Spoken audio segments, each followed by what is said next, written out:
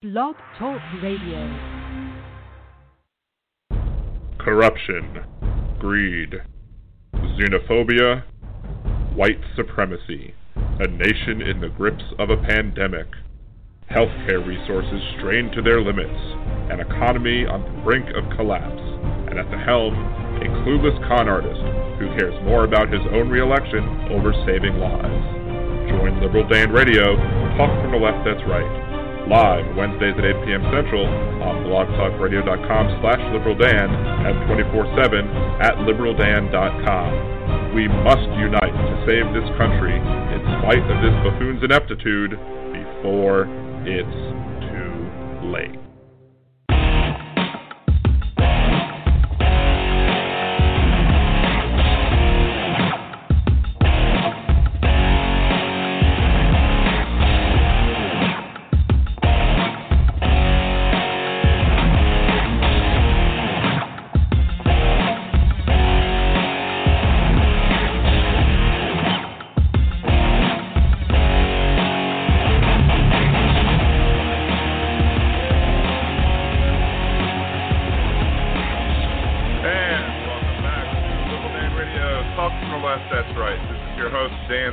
Coming at you from New Orleans, Louisiana.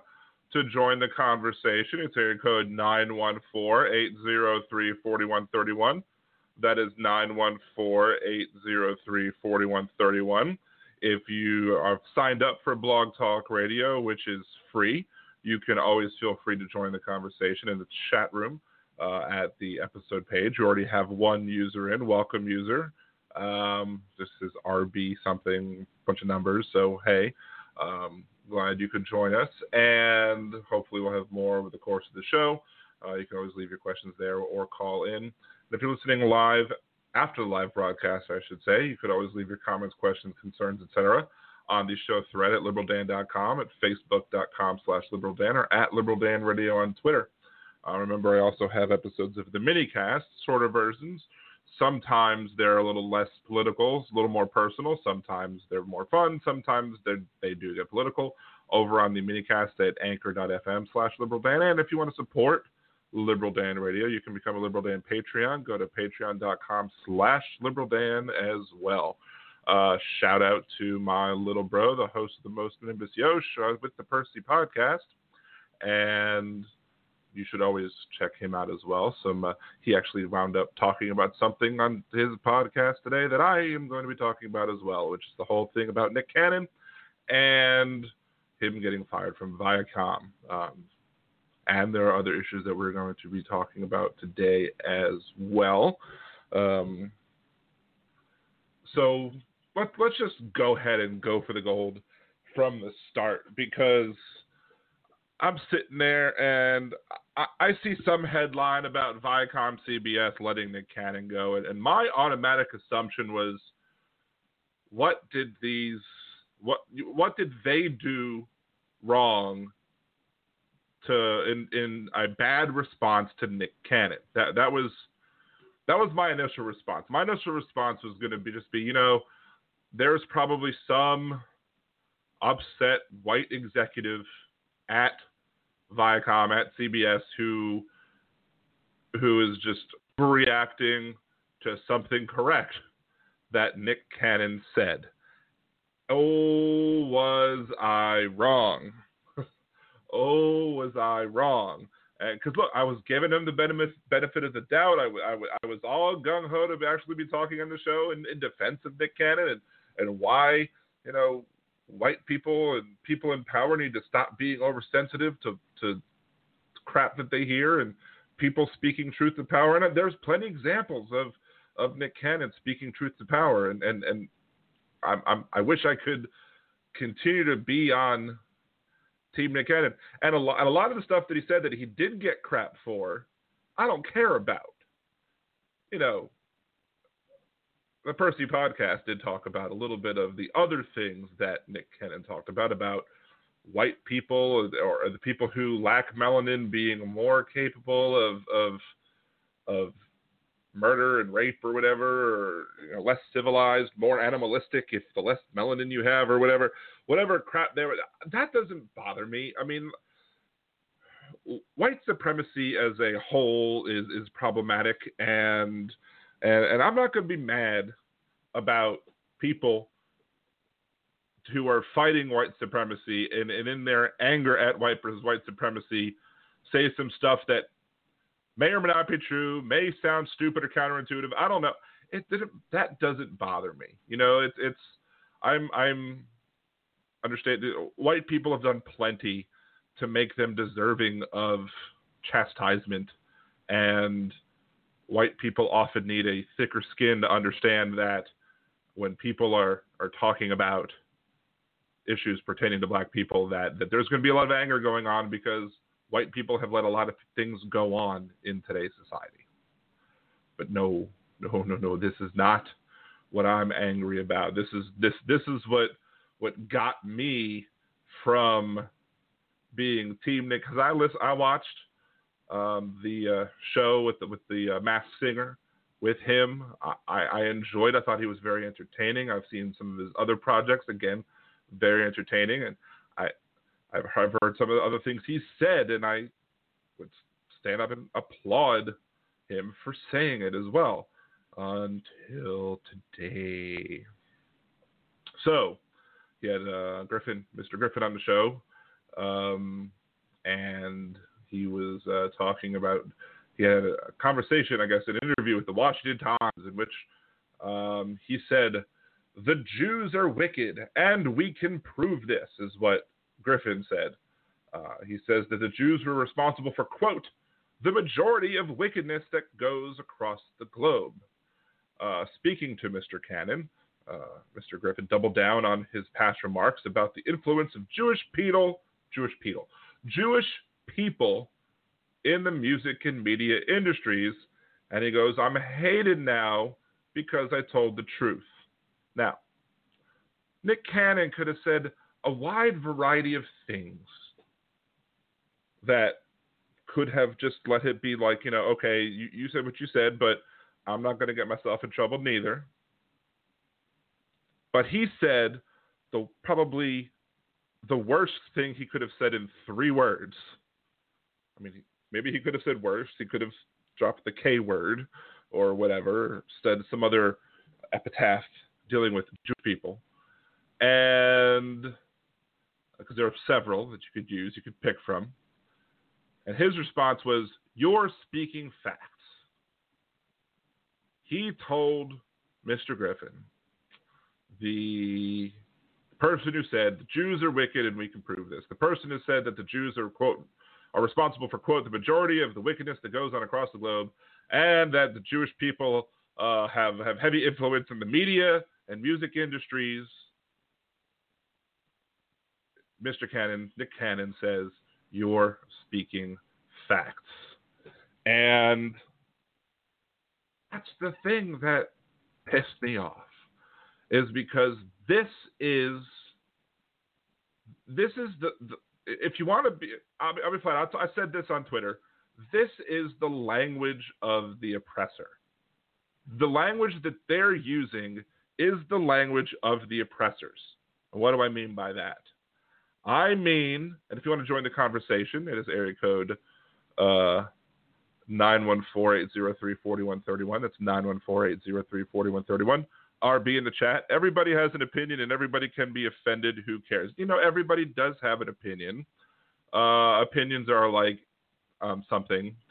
Everybody has at least one, and most of them stink, as the saying goes. But who cares is the fact that when Nick Cannon was agreeing with Griffin about this, he to repeat what the oppressors say. And again, what do I mean by that? White supremacists, the Klan, neo-Nazis, people who hate both black people and Jews. I don't know.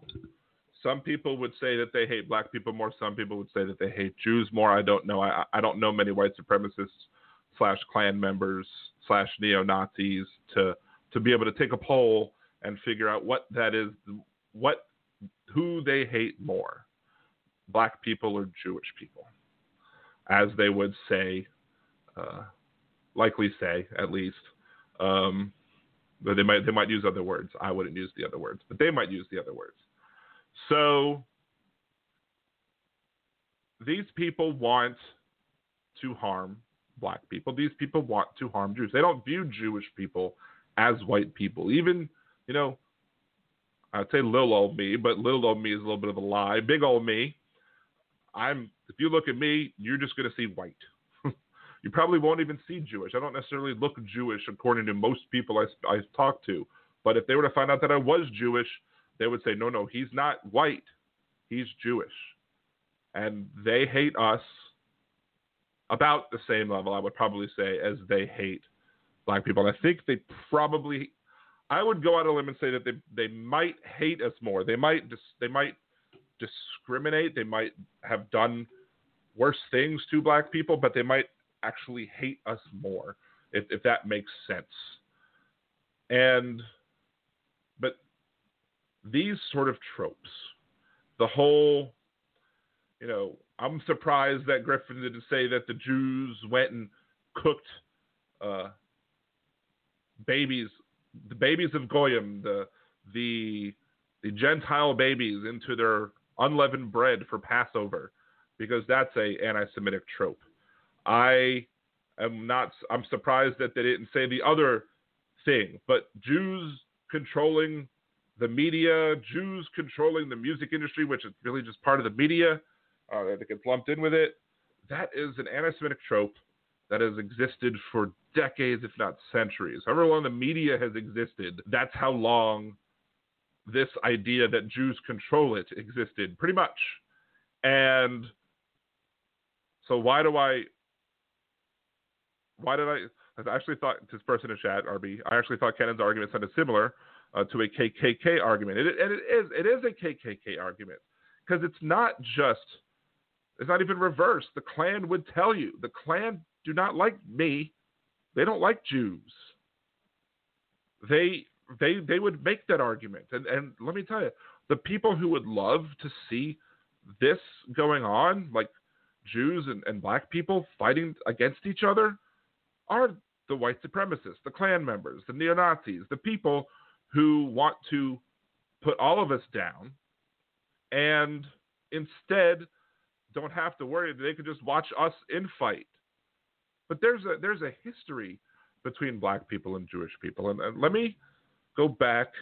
I had about 7 minutes before the podcast started, before I was able to get on, so I had to make sure the computer was started and everything like that, because we gained power at 10:53 our time. So I haven't had time to organize the chat room and put the audio bits wherever they were. So anyway, found the commercial break. Let me go ahead and take the first commercial break. Come back, take your calls as well, 914-803-4131. That is 914-803-4131. And we'll be talking more about the Nick Cannon issue and other issues as well. This is Liberal Dan Radio. Talk from the left, that's right.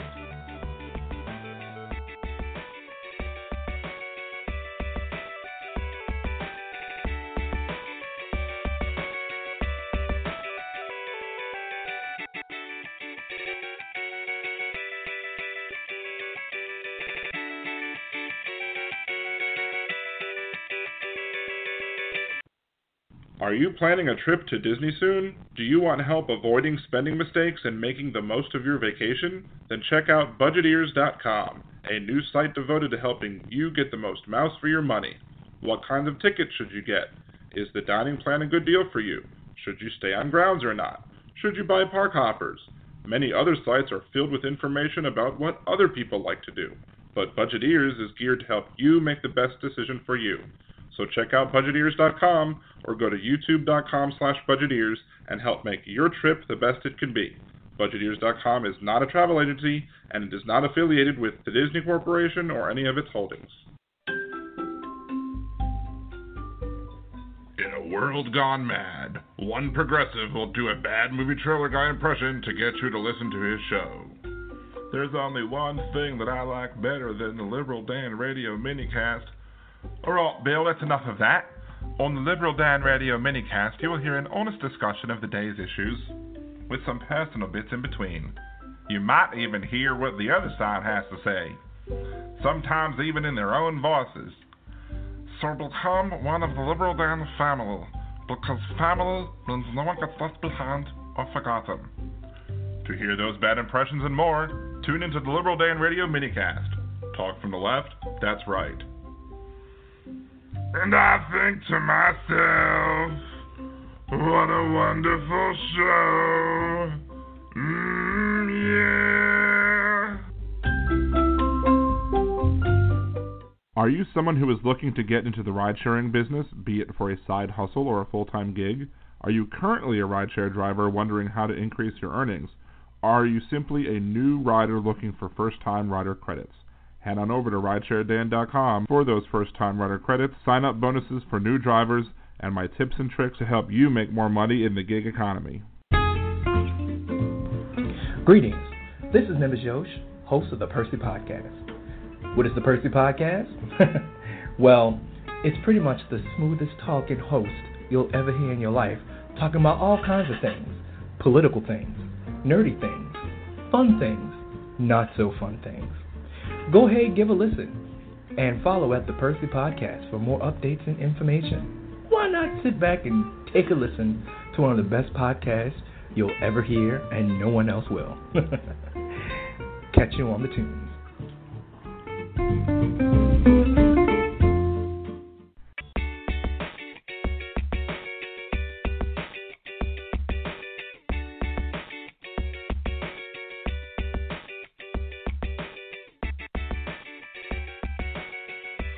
And welcome back to Liberland Radio, Talk from the Left, that's right. This is your host, Dan Zimmerman, coming at you from New Orleans, Louisiana.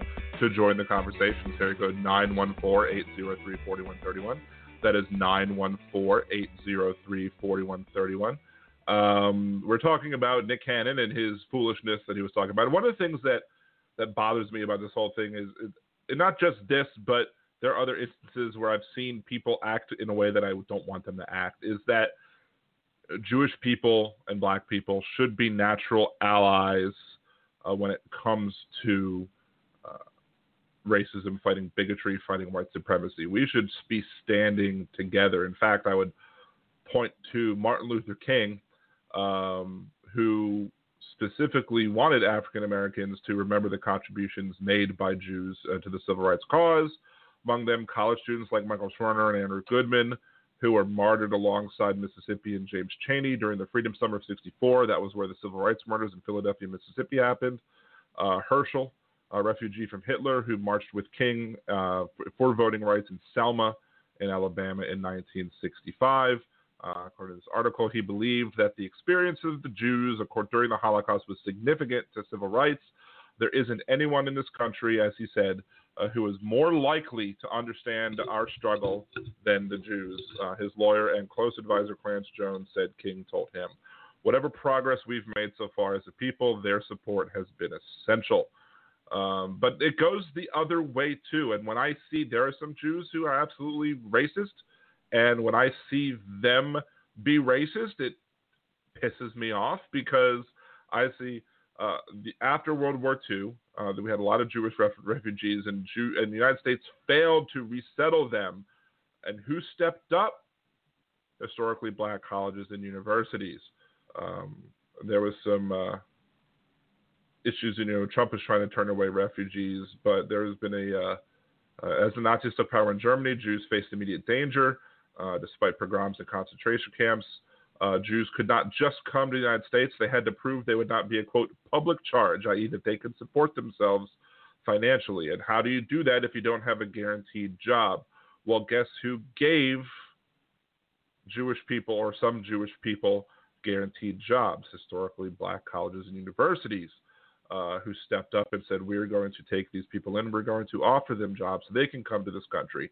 And so the Jewish people who could teach in these universities could be saved from what was going on in Russia and in Germany, and the people attending those colleges could be benefited by having the scholars come in and teaching them as well. It was obviously a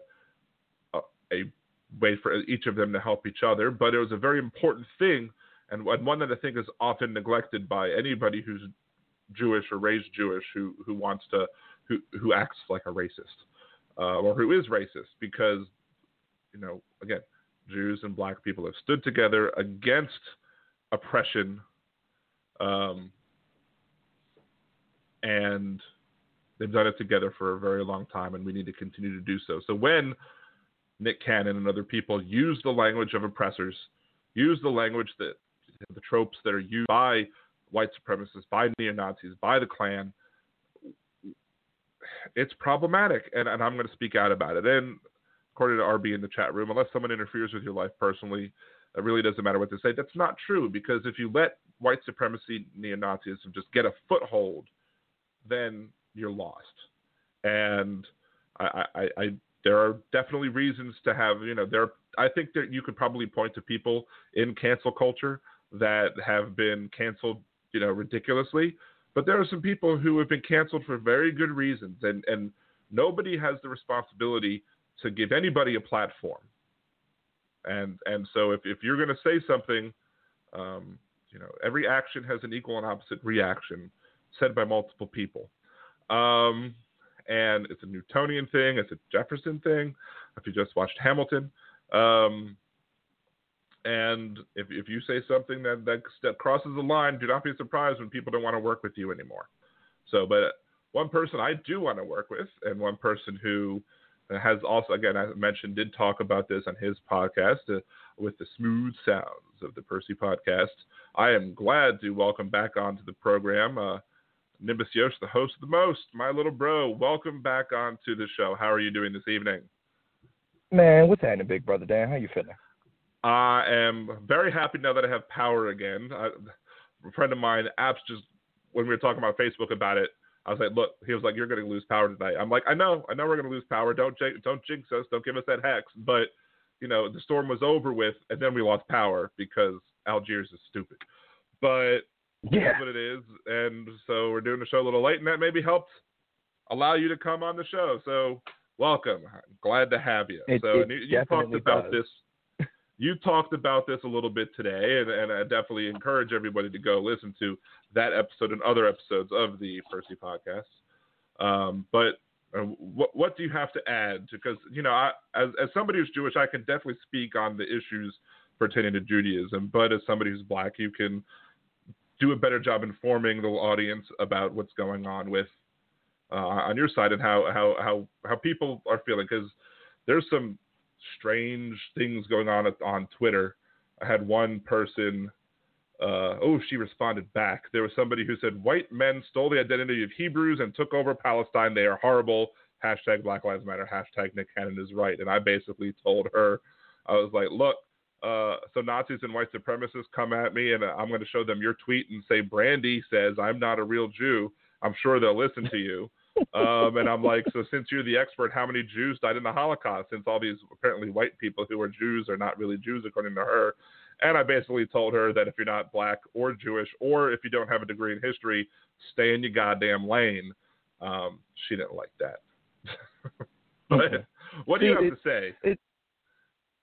The whole thing, I think, is ridiculous. I did an episode about hoteps, right? Right. And the whole thing is, first of all, it's kind of superfluous, I think. See, I don't exactly know the history behind, the black Hebrews and then the white Hebrews or whatever. I think it's weird, straight up and down. But Professor Griff, Farrakhan, these, in my opinion, these are the type of people that would be like, if they were in power, we'd be talking about them like David Duke and Donald Trump. They're ridiculous. I hate to use the word, but they're black supremacists. They're definitely black nationalists.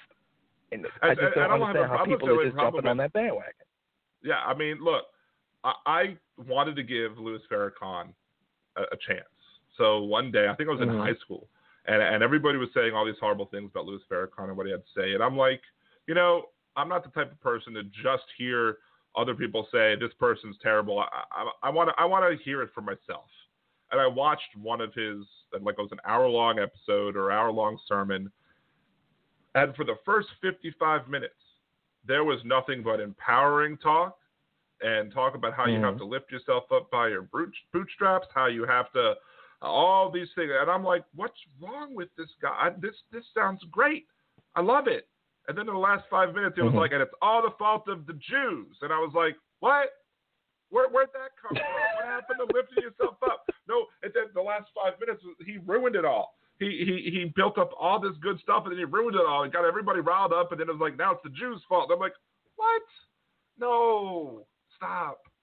Yeah, I mean, what the white supremacists and the black supremacists love to do is like, all right, so they kind of see, I'm going to use a Star Wars reference, they kind of see the Jews as like the upper echelon of the empire. You know, Darth Vader, Emperor Palpatine, Darth Maul, you know, the guys that are in charge. They're the ones that create the infrastructure to keep down the white man, right? To keep down the common red-blooded American or whatever European white man.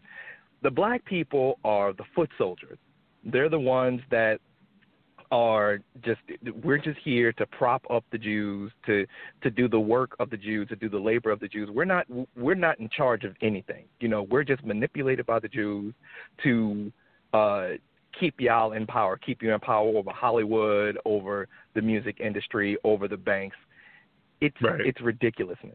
And it's also kind of projection, because you have the richest 1% who isn't necessarily all white. There's obviously, you know, black billionaires and stuff, even though it's only 1% of the billionaires in America is black. But you have them basically doing the whole, there's a video about Matthew Cook about race baiting. And they're the ones that basically, they trick the middle class and lower class white people into supporting them against their own interests. Because economically, a middle-class white person has way more in common with a middle-class black person than they do with a white billionaire. But they feel like, okay, well, we're going to give you a path to become rich like us, to join our club. As long as you vote against your interests, you know, you have that lane of social mobility. And that's how they have them tricked. So it's projection because, like I said, they think that the black people are the ones propping up the Jews, when really you have, you know, the racist white folks and the casual racist white folks, not just the ones that's like, you know, well, I hate N-words and so on and so forth, but the ones that's like, what about black on black crime? You know, it was because of affirmative action, my son couldn't get into college. You know, those type of, you know, casual, not really understanding, maybe even well-meaning middle class to lower class white people propping up the conservative fascists that's messing this country completely over. I'm trying not to curse, and it's real hard. But you can let a few slip. That's fine. It's not a big deal. It's late night with Liberal Dan and the Smooth Sound. The late night Dan session. Yes. So anyway, that goes back all the way to the Confederacy, because why were poor whites fighting to help rich whites own slaves? Because they believed that one day there was a path. One day they might be a rich white person too, and they might be able to own themselves some slaves as well. And they wanted to be able to get in on that. Meanwhile, there was no way that they were going to be able to elevate themselves in their class structure of the South to be able to get themselves some plantations and own themselves some slaves. That wasn't happening. Especially if they have to compete with the slaves now that they're people. Right. Oh, you know, gosh forbid that we count black people as people, except for when you're counting them for census purposes, for the apportionment for the Congress, the so-called Grand Compromise that partially founded this country. Yeah. And so that reminds me of that one video from The Daily Show where, you know, you had a guy holding a Confederate flag having an argument with a black guy. And the big thing that he said that, you know, he thought he won the argument was, my family was too poor. Do you know how much slaves cost? Like, yeah, you just killed your whole argument with that. Yeah. The reason, I mean, I don't know. And then we can get into a whole argument of whether or not, a whole discussion, I guess we wouldn't argue about it, but a whole discussion over the ideas of, you know, the Confederacy and everything that everybody wants to prop up a group that didn't last as long as most TV shows that are popular. Right. Game of Thrones lasted longer. Yeah, absolutely, and even the last couple seasons of Game of Thrones is better than Confederacy. I actually didn't mind the last season of Game of Thrones, but I was, dragons. Oh no. Which I know. It could have been much better, but Game of Thrones. It could have been much better, but it's just when I saw that, I was trying to do a hashtag Nick Cannon when I was making the show, and all of a sudden I saw hashtag Nick Cannon is right. I'm like, ooh, do they mean Nick Cannon is right as in right winged, or what? Do they mean that Nick Cannon is right as in he's not wrong? And see, I thought that, Nick Cannon was fired because, he was talking about white people, like straight up, not Jewish people, but white people. And even when I was arguing with some people online, I'm like, I don't doubt that Nick Cannon said some anti-Semitic stuff, but one, he's been saying that forever, him and Ice Cube, believe it or not. But two, I thought he was just talking about white people being savages, white people not having melanin, so they have to develop a warrior type spirit. And I'm thinking, and that's common. That I totally understand that. Even though I don't say anything like that, but I understand why he would say stuff like that. But yeah, finding out that if it was just that, I'd be like, come on, CBS, just let it go, because he's even if he's not talking necessarily truth to power. White people should be able to handle Nick Cannon saying stuff like that. But once he flipped to the Jews thing is when my switch went off, and I was like, you know what, I'll try to support you, but I had somebody unfriend me and block me today on Facebook because I was like, look, you don't speak. And maybe I'm wrong. You can correct me if I'm wrong, but to me, when you are speaking the language of the oppressors, you're doing the work of the oppressors. Exactly. And so, now, what you said earlier about, them just having an opinion, the fact is it's, in my opinion, this comes from Dr. Claude Anderson, racism doesn't have any power unless there's, wealth to back that up, unless there's power to back that up.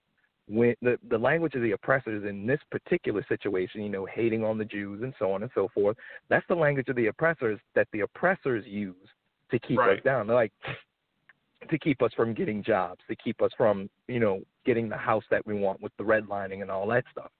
So these opinions actually have power, opinions when you see them. Now, when somebody's like, I hate men, like something that'll easily get you banned off Facebook. And men are kind of in the driver's seat and have been for the past couple centuries. Right. I don't like it, but I'm not going to get super mad over it, maybe a little bit miffed, me being a man and have to earn my manhood being black. But we're the ones in power. I'm not going to have a job denied to me because I'm a man, right? But when you're like, black folks, bone in the nose, ooga booga, all that, racist stuff, I've been denied jobs, because I was black.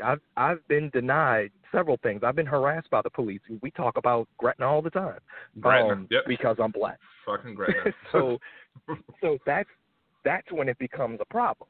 And a lot of people don't understand that. And Nick Cannon made that mistake and lost his job over it. Straight up and down. He's speaking Nazi language. It's the same thing. That's why I say in my podcast, I don't mess with Farrakhan. I don't mess with the I think they're called the One Percenters. I don't mess with the Nation of Islam with that. No. The whole thing we're the actual Jews. I don't get the was it the African Jews or the African the ones who believe that they are the real Jews and that nobody else is really Jews. Like, I forget what their name is. They're the ones that were having the arguments with between when there was those little lily white MAGA hat wearing folks with the whole issue with Native American as well. And I forgot all those people's names that were involved in that mess that happened. And somebody I think CNN wound up having to settle to that idiot kid, but because of one of the things that they said about I know what you're talking about. The Yeah. That one dude that the Black Nima, Israelites, the Native American dude that was beating the drum. Yeah. Yeah. The Black Israelites, I think, is the proper name for what they look. And they'll say that nobody else is the real Jews; they're the real Jews. And in reality, there's always been this idea of the lost tribe. As somebody raised Jewish, we've always had the idea of the lost tribe, and we believe that the lost tribe was found in Ethiopia. And so we had a lot of Ethiopian Jews who then came into Israel, and then these aren't American Jews for the most part. These are Israeli Jews over there, and some of them, the conservative ones, tended to be a little bit more horrible than one would hope, and obviously, and started, as you would expect, treating the Black Jews over there in Israel poorly. Some medical experiments were done, and I'm like, your nation was founded after World War II, after medical experiments were done on you, eugenics were done on you. Don't go do that to other people, you dumbasses.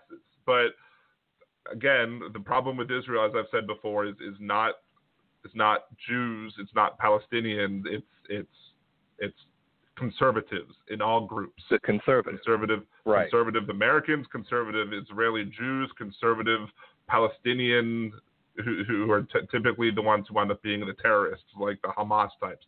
Hamas is the conservatives over there, and so is Likud with the Netanyahus over there. But that's a whole other show.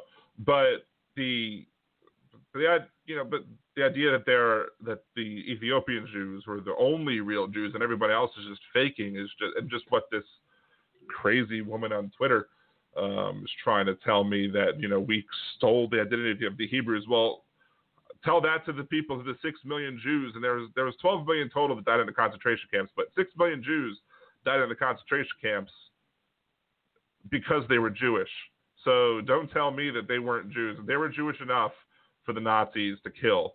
And even though I don't practice, I haven't gone to synagogue in a very long time. I haven't, kept the Sabbath. I eat bacon, but I'm still going to stand up and fight anti-Semitism. And so our member in the chat room wonders why this affects me. Because if you stay silent to the language of the oppressors, you allow it to happen, and you cannot, never again is what Jews will say. We will never allow. And eventually when they take out their enemies, their scapegoats or whatever, they're going to start coming after you. And then after they come after you, they're going to start eating each other. You got to nip that shit in the bud before it gets out of hand. Well, that's a famous poem. The first that came for the trade unionists. They eliminate us all. Right. It's over for you next. It's like, oh, well, you didn't help us take care of Black Lives Matter.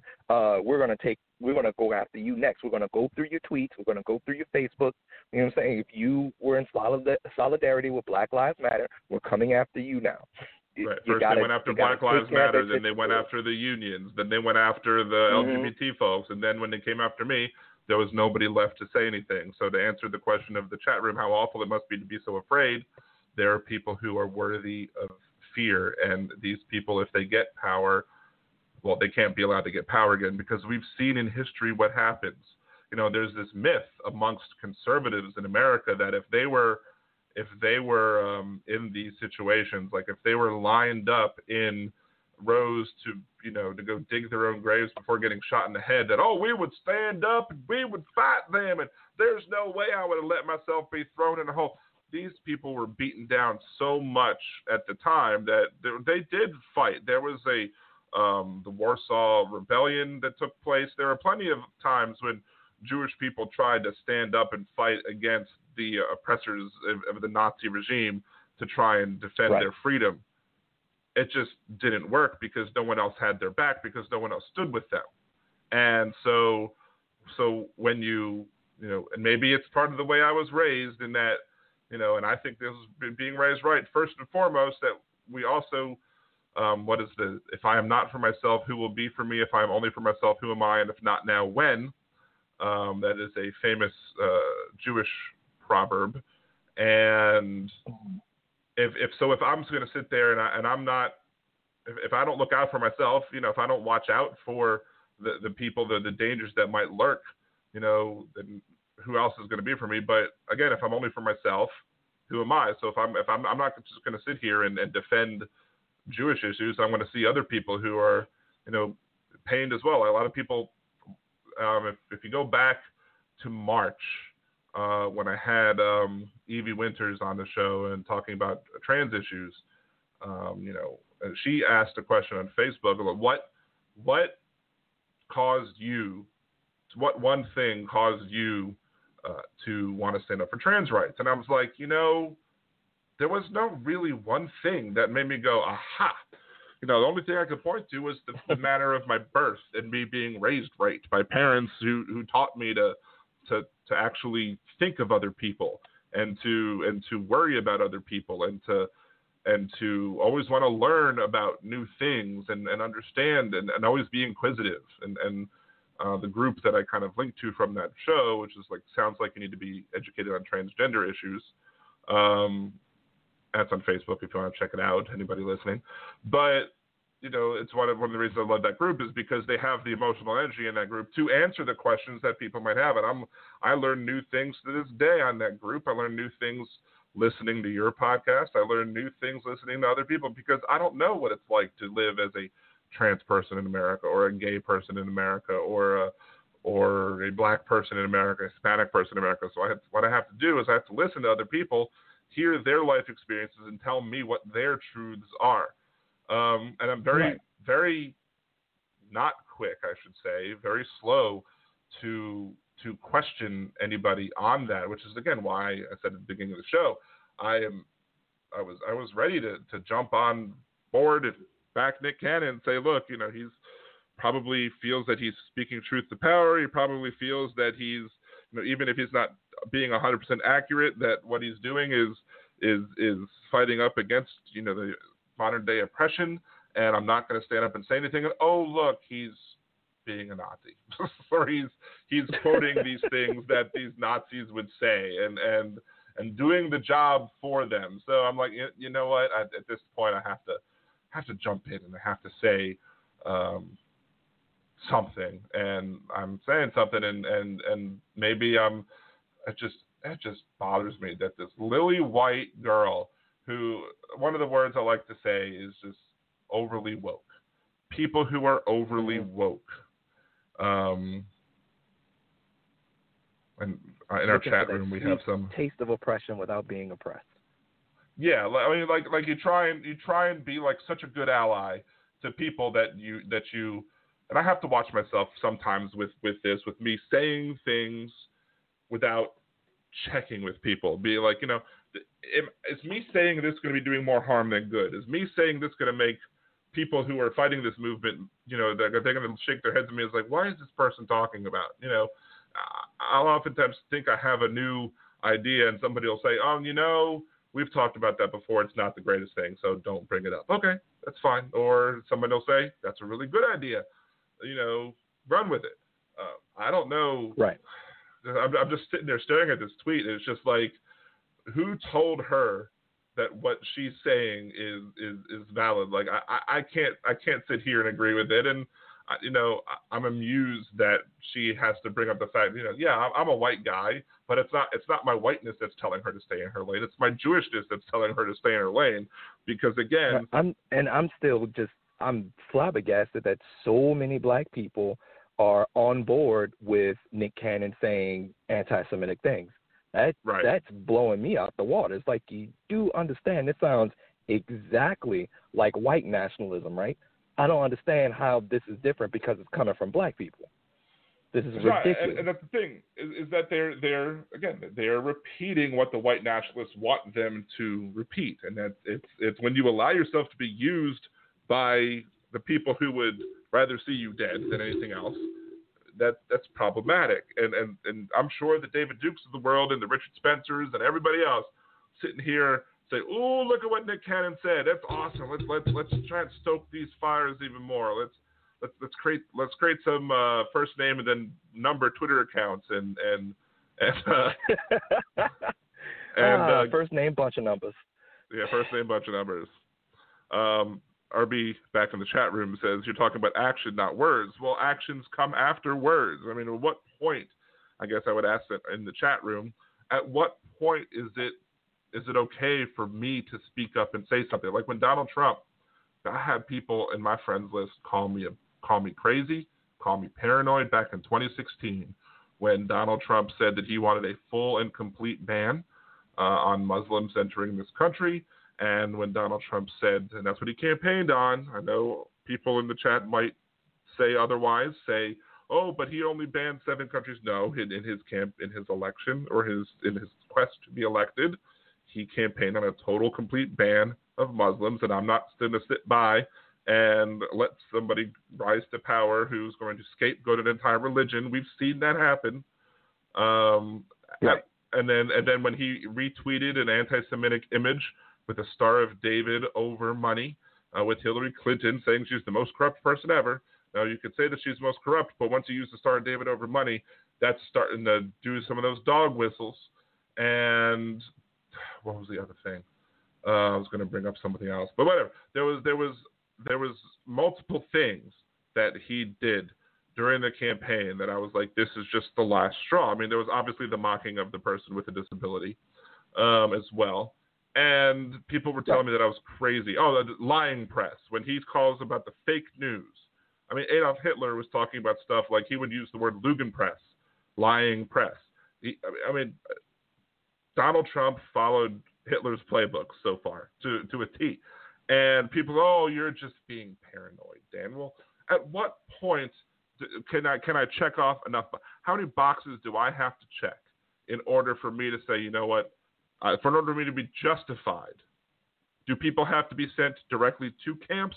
Do the trains have to start chugging with people being sent to camps before we can be like, you know what, this has gone too far? Or do we start once the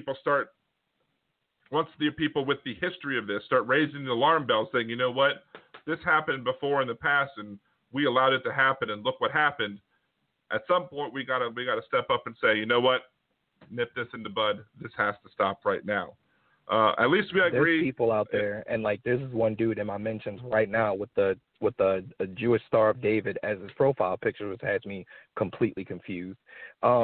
He feels like if there's not like Saturday night slave auctions, or the president isn't straight up using the N-word or calling black people monkeys or whatever, then he's not racist whatsoever. Completely, ignoring the subtle things, the redlining, the dog whistles, all those things, giving these people the benefit of the doubt that they haven't earned. And it really takes for somebody to just, out and out call somebody. What did Tucker Carlson's head writer call black people? And it's like a crunchety Congo N-word with the ER, I think he said. It takes that for people to say, oh, okay, he's racist. Never mind, somebody putting on blackface, never mind somebody being, okay with saying that, affirmative action is bad and, all that, subtle stuff. They have to be completely 100% overt racism for them to bat an eyelash. And when it comes to any form of racism, the Jewish racism, the black racism, it takes somebody being completely overt for them to be. They have to be cartoon villains in order for them to be like, oh, okay, that's the bad guy. And it's ridiculous. And that's the problem with a lot of these people. They give them undeserved benefits of doubt.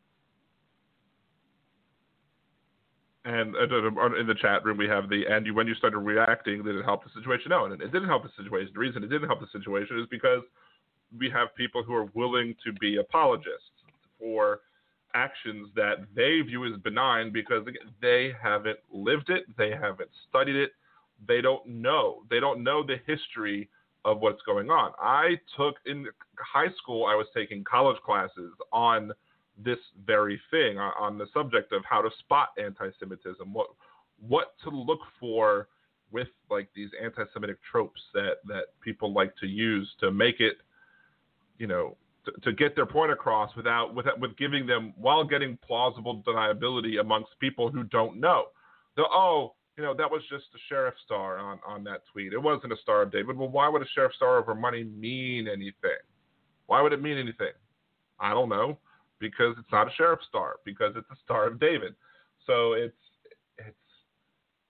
I just can't get behind anybody who's trying to back this mess, and they're like, I'm gonna shout and yell and scream every time I see something anti-Semitic, every time I see things that are racist. I mean, there are a lot of things. I'm not putting up with crap. I'm not putting up with rape culture. I'm not putting up with anything. If people say things that are rapey, I'm going to say something as well. You know,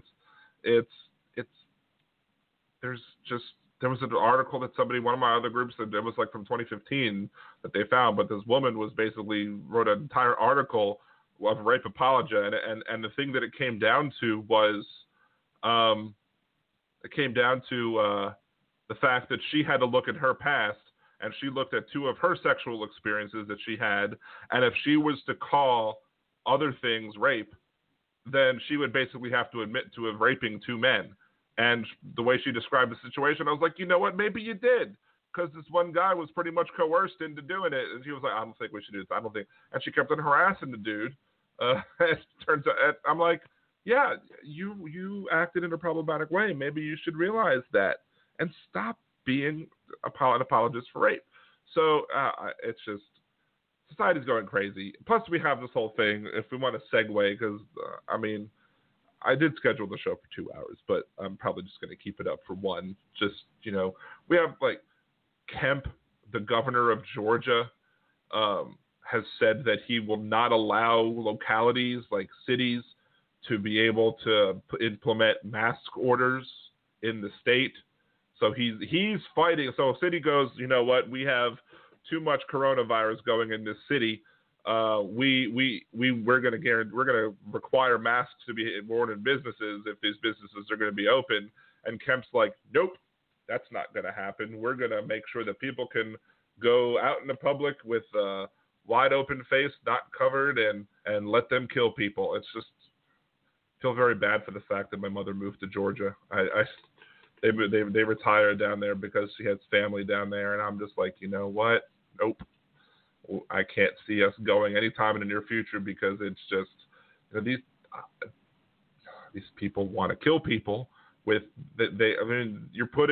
I saw this great tweet earlier this evening, actually. It was a tweet or something on Facebook where they were talking about how we might have schools where we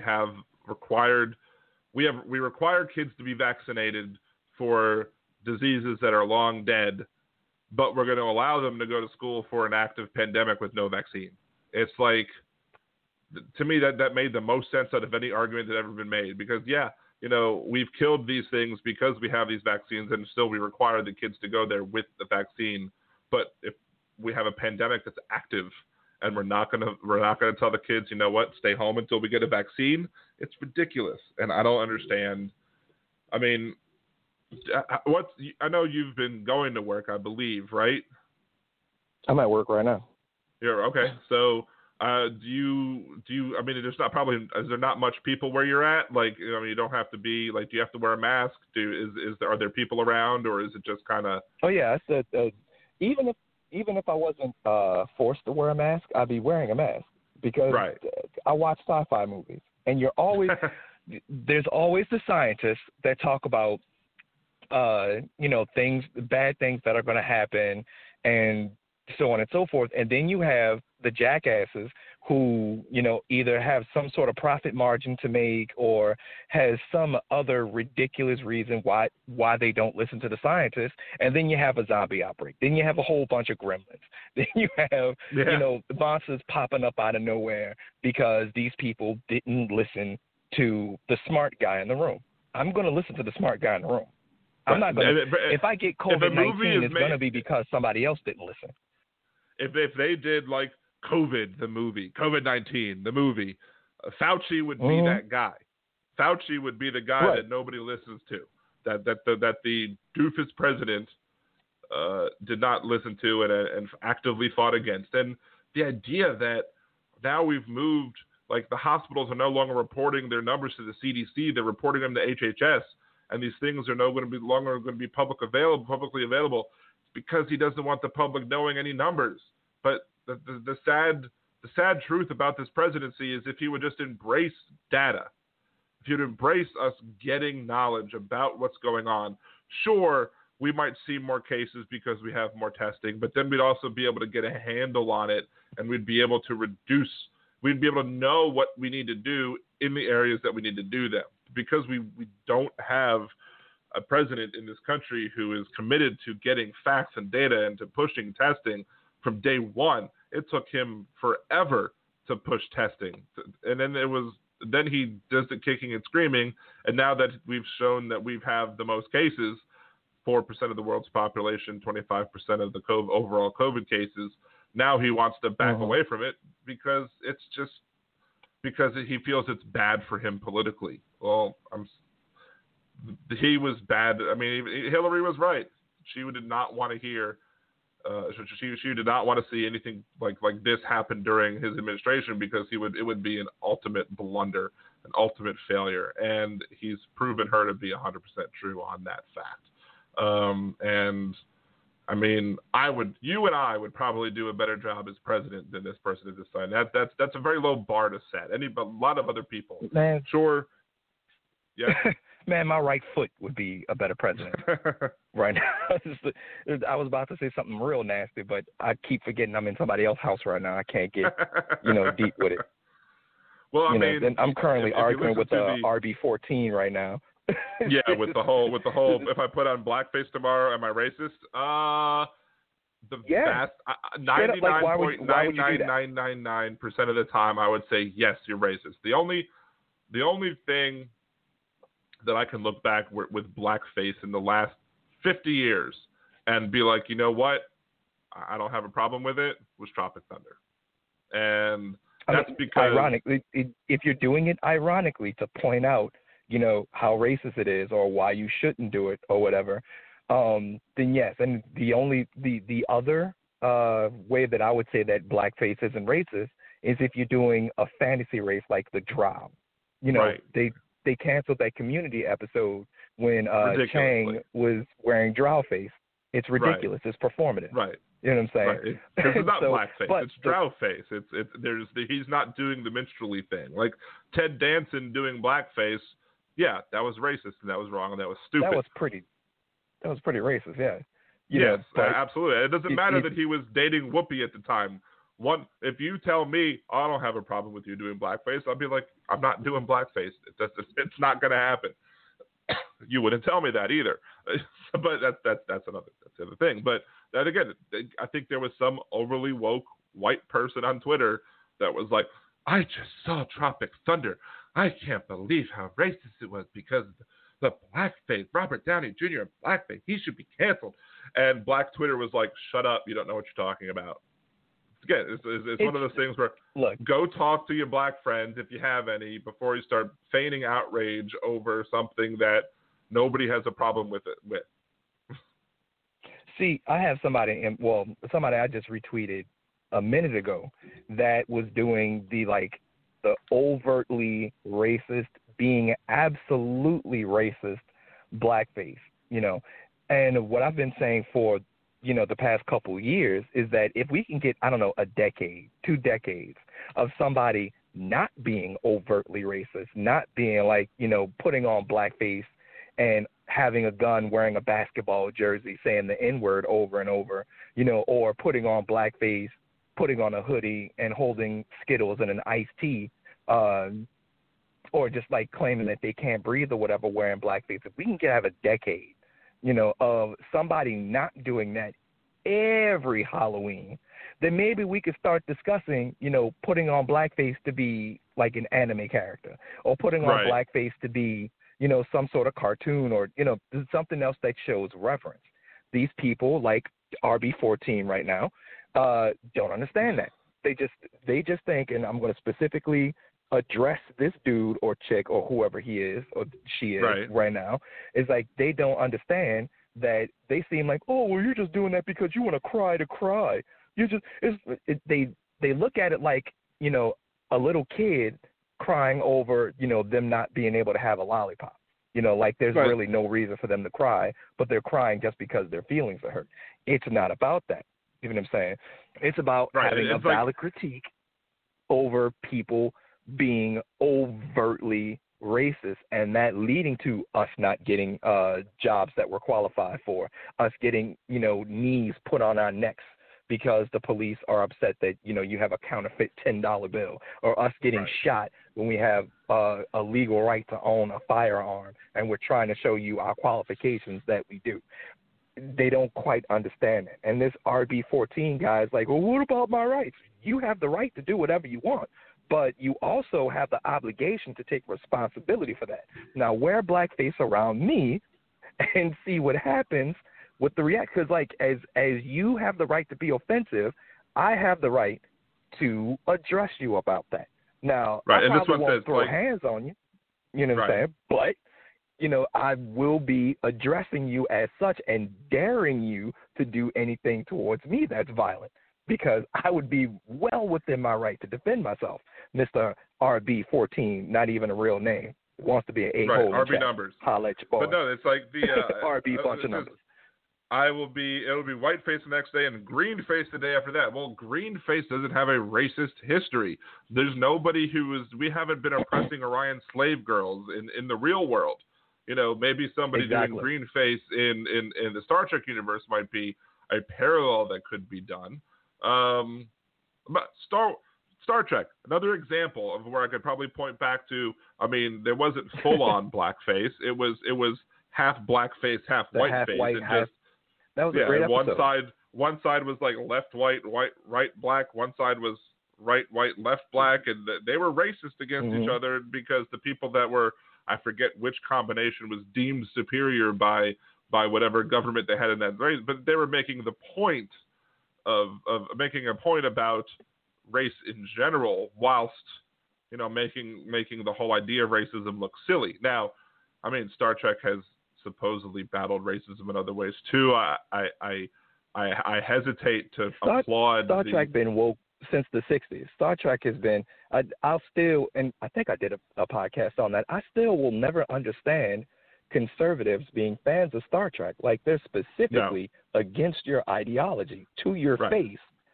Though I understand, like, you had the situation where Kirk kissed Uhura, and that was obviously historical in that it was the first interracial kiss on television. History.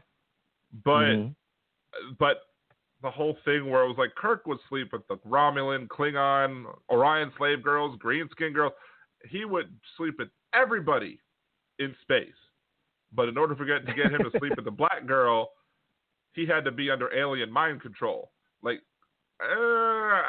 that's still kind of like if he would have done it. They had to ease it in. They had to ease it. I understand that, but it's still kind of like, Captain Kirk would sleep with everybody. Had to be under mind control to sleep with the attractive as hell Nichelle Nichols. I mean, she's what? They had to have that hair? racism spoonful of sugar in order for it to go through. It's the same thing with Abraham Lincoln said that if he could unify the country without freeing a single slave, he would. That was political doublespeak. He was trying to appeal to the what's the word? I want to say white liberals, but it wasn't necessarily the white liberals. It was the people that were still, on the fence on whether or not black people weren't just beasts of burden.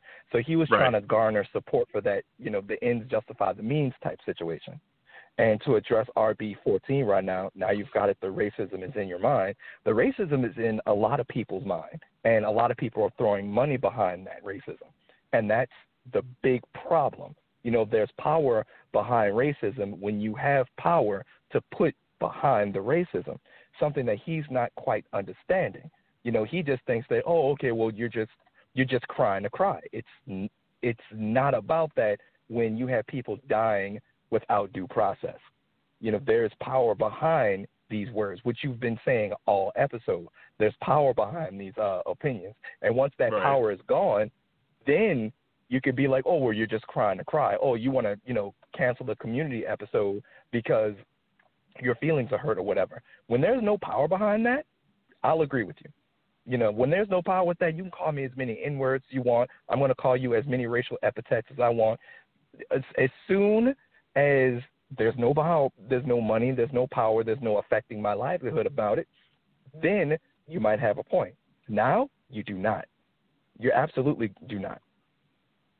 Oh, there is. And you're going to take it out. Speaking well, of, that's what now, we're doing. Now, RB talked about the Redskins and the name change of the Redskins too, and there is Dan Snyder, owner of the Redskins, is trending on Twitter, and from what I'm able to see, apparently they're clearing out stuff out of there. This is the rumor that's going on right now. Dan Snyder and Jay Gruden pimped cheerleaders, held sex parties, abused drugs, did nude cheerleader photo shoots, and sold the road tickets on StubHub, and basically sex trafficked people to season ticket holders. So I heard about that. I heard about that a couple years ago, actually. Really? I mean, but this is all coming to light. Apparently, the Washington Post, I think, is going to be having an article tomorrow morning, and Dan Snyder's head's going to be chopped off. Seems like everything's lining up. At least he agreed to rename them before heading out. But this is going to be a crazy day tomorrow to see what the hell. Who else gets named by this report? Let's see. Former Washington NFL player. That's not anything having to do with it. Let's see. I saw Dan Snyder trending, and I was worried that he did something minor that wouldn't affect his owning a team. Thank goodness it's way worse. So we do have another call. I mean, it's after midnight here in New Orleans, Louisiana, after dark on Liberal Dan Radio with the Smooth Sounds of Percy podcast. We do have another caller. Maybe this is RB. What's going on, caller? What's your name? Where are you from? Hello? Hey, what's going on? Greetings. Oh, wow. I'm on the radio. You are. Say word. Hey, I'm new to this. I don't know. I just stumbled upon this. Okay. Anyway, how you guys doing? We're doing well. How are you doing today? Or this morning for me? I don't know what area code. What area code's 814? It's 1 a.m. 1:07 a.m. Okay, so you're East Coast. So you've been in today an hour longer than we've been in today. So what do you have to say on the topics of racism, Dan Snyder, Nick Cannon, anybody else that we've been talking about tonight? All right. So you guys aren't sports radio, correct? Well, I mean, I've talked about sports on the radio before, but I'm not specifically. Okay, and I'm sorry. I don't mean to cut you off. I'm chatty. But I didn't mean to call it a sports station because I don't know much about sports. Okay. Oh, you good then. All right. So what you want to talk about? Well, I want to talk about, let's talk about some politics. Okay. Uh-oh. Bring it on. Come at it. Be bold. Come on. Let's go. Politics. I am Liberal Dan after all. Here's my fear, all right? I went out tonight, and I was at a speedway, okay? Do you guys have speedways where you are? I've passed a few of them, so I know what you're talking about. Yeah, it's like a gas station, okay? Yeah. Where you can go in, you get a little this, a little that, whatever. Anyway, and see this young couple, and the dude's sitting there beside me, parked in his car. The girl gets out. She puts her mask on. She walks in, does her business. And I'm just looking at this kid, this young kid. And I'm thinking to myself, what is this doing to our youth? And then this older woman walks over and, she wants to give her 2 cents. She's like, well, it's all political and but what I'm saying is I don't understand it. I'm saying the schools are shutting down, the economy's shutting down. Like, man, this virus cannot be that bad. Well, I mean, how many people has the virus killed? Well, that's true, but let's look at how many people has the flu killed. How many? Sure, I'm saying it's not Ebola. I'm saying I worked for a state lab during the H1N1, anthrax, all that stuff. And I'm saying none of it. I don't understand the outcry, the crisis. I don't get it. But when there was the H1N1, Well, there is there was a reason for that. You know, there was a lot of the psychological. Sorry, go ahead. Go ahead. Well, Nimbus. the psychological reason behind that is like you cannot see the coronavirus. You can't see if somebody has it. It has a 14-day incubation period. Therefore, you can't really tell whether or not someone has it or not because you can't see them having it. But it's a real thing. I literally had my favorite coworker die about a month ago from the coronavirus. It's absolutely real. It will absolutely kill you. It's not a political decision to put on your mask. It's a health one.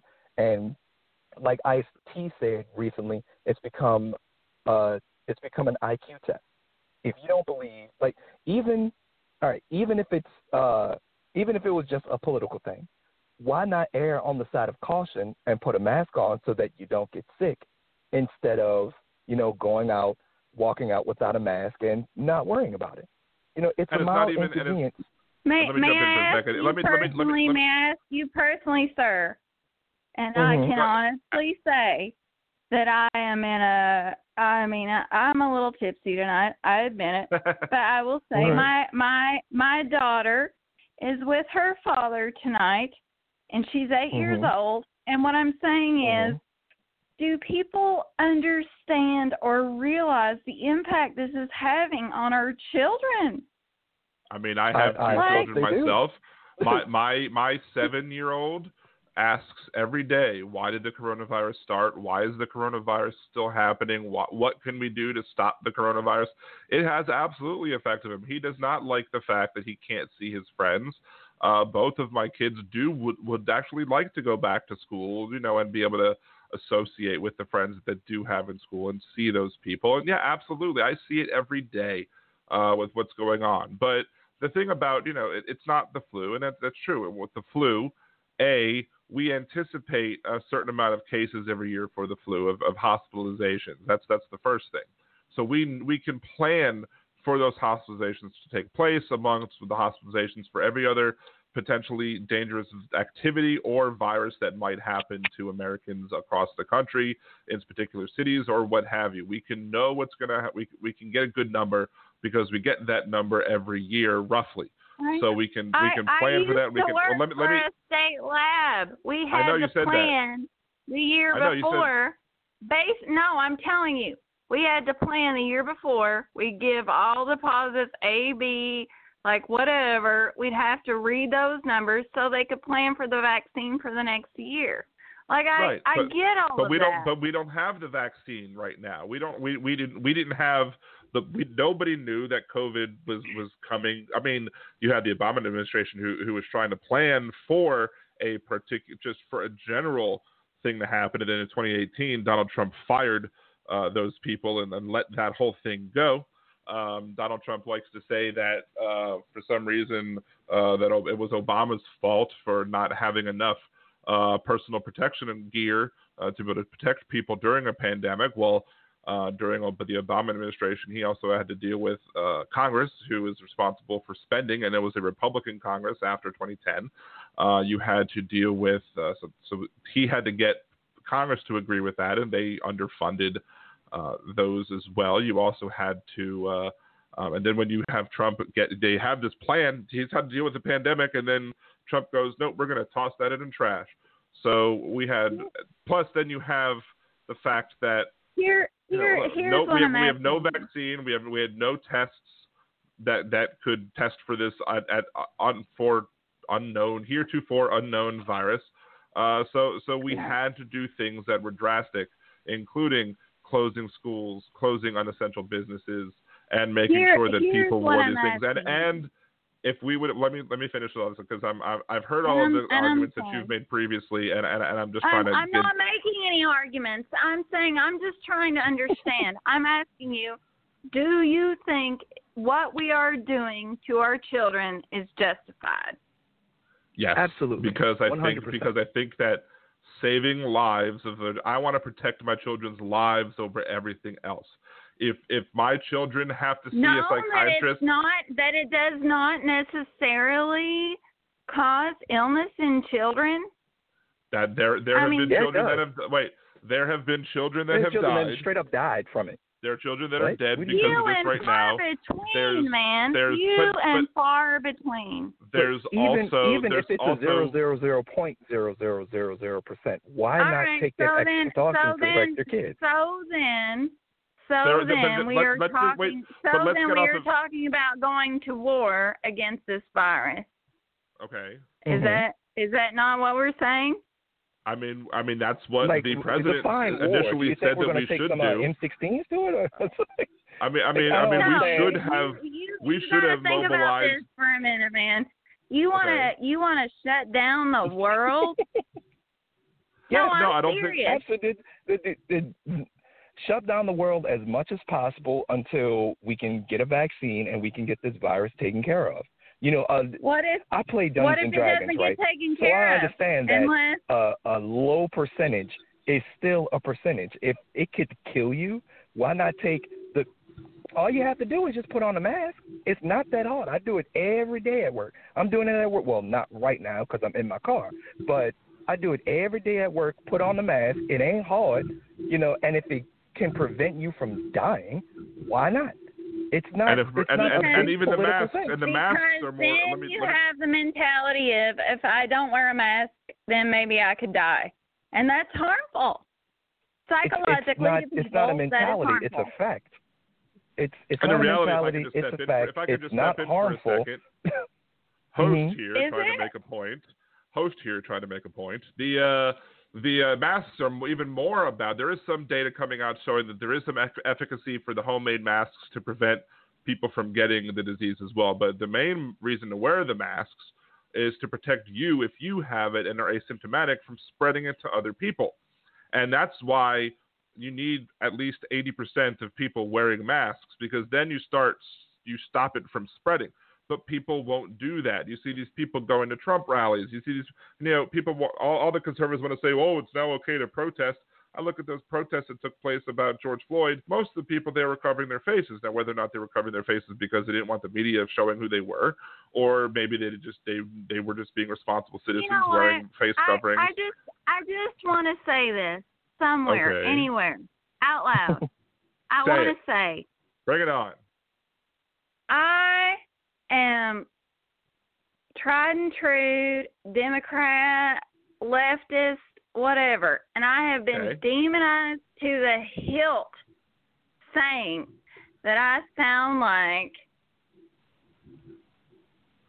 someone that I'm not. For just saying, I feel like this stupid virus is violating my rights.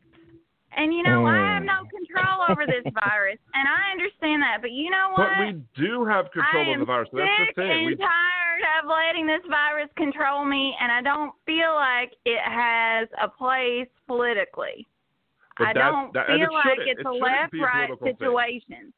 It shouldn't be. I'm tired of getting wet from storms. We should be listening I'm tired to the of clouds raining down, water on me, and I am tired of it controlling my life whenever I have to drive to work and people can't drive because the streets are all wet or whatever. I cannot stand how clouds just open up and rain down upon us. So I need to do something to take control of my life over this storm. And of course that sounds stupid because it is. Viruses are going to virus. All you can do is take precautions until the scientists get together and take care of the virus. All you have to do is wear a mask. It ain't hard. It's not the storm that people are making it out to be. When I hear people say something like that, I really feel like they really haven't gone through a hardship in their life. If this is the hardest thing you ever had to go through, you gotta be giving me a break right now, brother. You gotta be giving me a break. I'm giving you a break because I'm not cursing you out because you're sorry. No, you're not. We're not cursing each other because we're on the radio. I'm gonna be real, straight up and down. You're like you're upset because you have to wear a mask so you won't get sick. Then die. Then fucking kill yourself. Be upset then. You know what I'm saying? You don't want the virus to control your life in your life. Make sure that you're not affecting nobody else. It's really that simple. I don't understand what the problem is. Put on a mask. It ain't hard. Like I said, it seems like you haven't gone through a hardship in your entire life. at all. Do you ever. actually? If a do mask you is going to actually make you believe? this upset, ma'am, have you ever been stabbed? Has somebody ever stabbed Have I you? ever been stabbed? Have you ever been stabbed? Yeah. Have you ever had guns drawn on you? Have you ever been shot at? You ever had to deal with any of that? Hey, you hold up, brother. Hold up You can right answer now. my question and then I'll hold up, sister. I have had reason to let people know that I could outshoot them and they need not trouble That's me. not answering my question. Answer my question. What is your question? I literally just asked this question. You don't remember the question? You need to start Have listening I with your been ears and not your stabbed? mouth. No. Have I had a gun pulled on me? Yes. Mm-hmm. Did you have to run for your life from bullets flying at you? Have you? Yes. I'm guessing Several times. that would be I would say, yeah. I mean, I haven't been drinking tonight yet. I'm probably not drinking tonight. Oh, By the no. way, Let me tell you. I did want to know, since we don't know your name, I'm just going to call you Pennsylvania because that's the area code. What did you have to drink tonight? First of all, I am curious about that because you said you've been drinking. Yeah. So, what have you been? What did you have to drink? Why is that important? Are you trying to make me look stupider than I am? No, not at all. No, he's not at all. He's trying to bring down the situation because he heard me getting heated. He heard me dragging you up and down this chat. I want you to get heated because that's when I feel like this stuff gets real. I want you to get heated. It's been real since okay, January. If you want me to get heated, it's real simple. Like, if you've gone through any hardship in your life, then you'll understand that wearing a mask and washing your hands really ain't nothing big of a change in your life. Sure, you can't go to a bar. Sure, you can't go to a concert. You should understand. But if you've been in through any real hard, shoved down your throat, having your loved ones die because you feel inconvenienced, and it's better than dying yourself. Wearing a mask ain't nothing. It ain't nothing. But here's what I would say. Here's what I would say. I wouldn't have to say this. Well, here's what I would say. Host, wait. I'm gonna mute. Wait a minute. I'm muting both for a second because I want to jump in here and say something. Here's the thing though, with wearing masks, and again, the point is that I don't want my loved ones dying, and I'm sure that none of y'all want your loved ones dying either.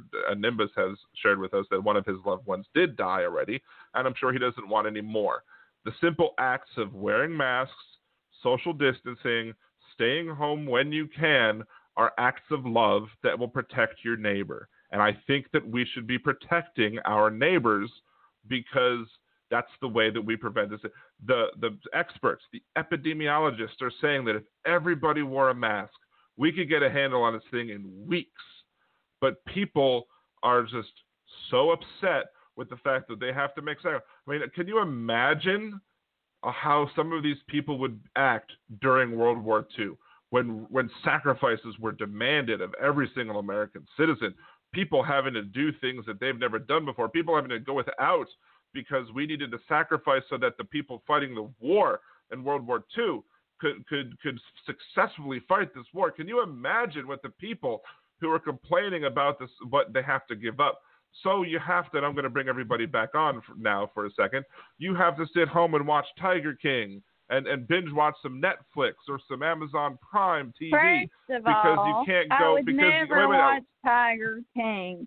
Oh, you missed out. It's such wonderful. It was such wonderful garbage. That might be. It was such wonderful garbage that it's just such stuff.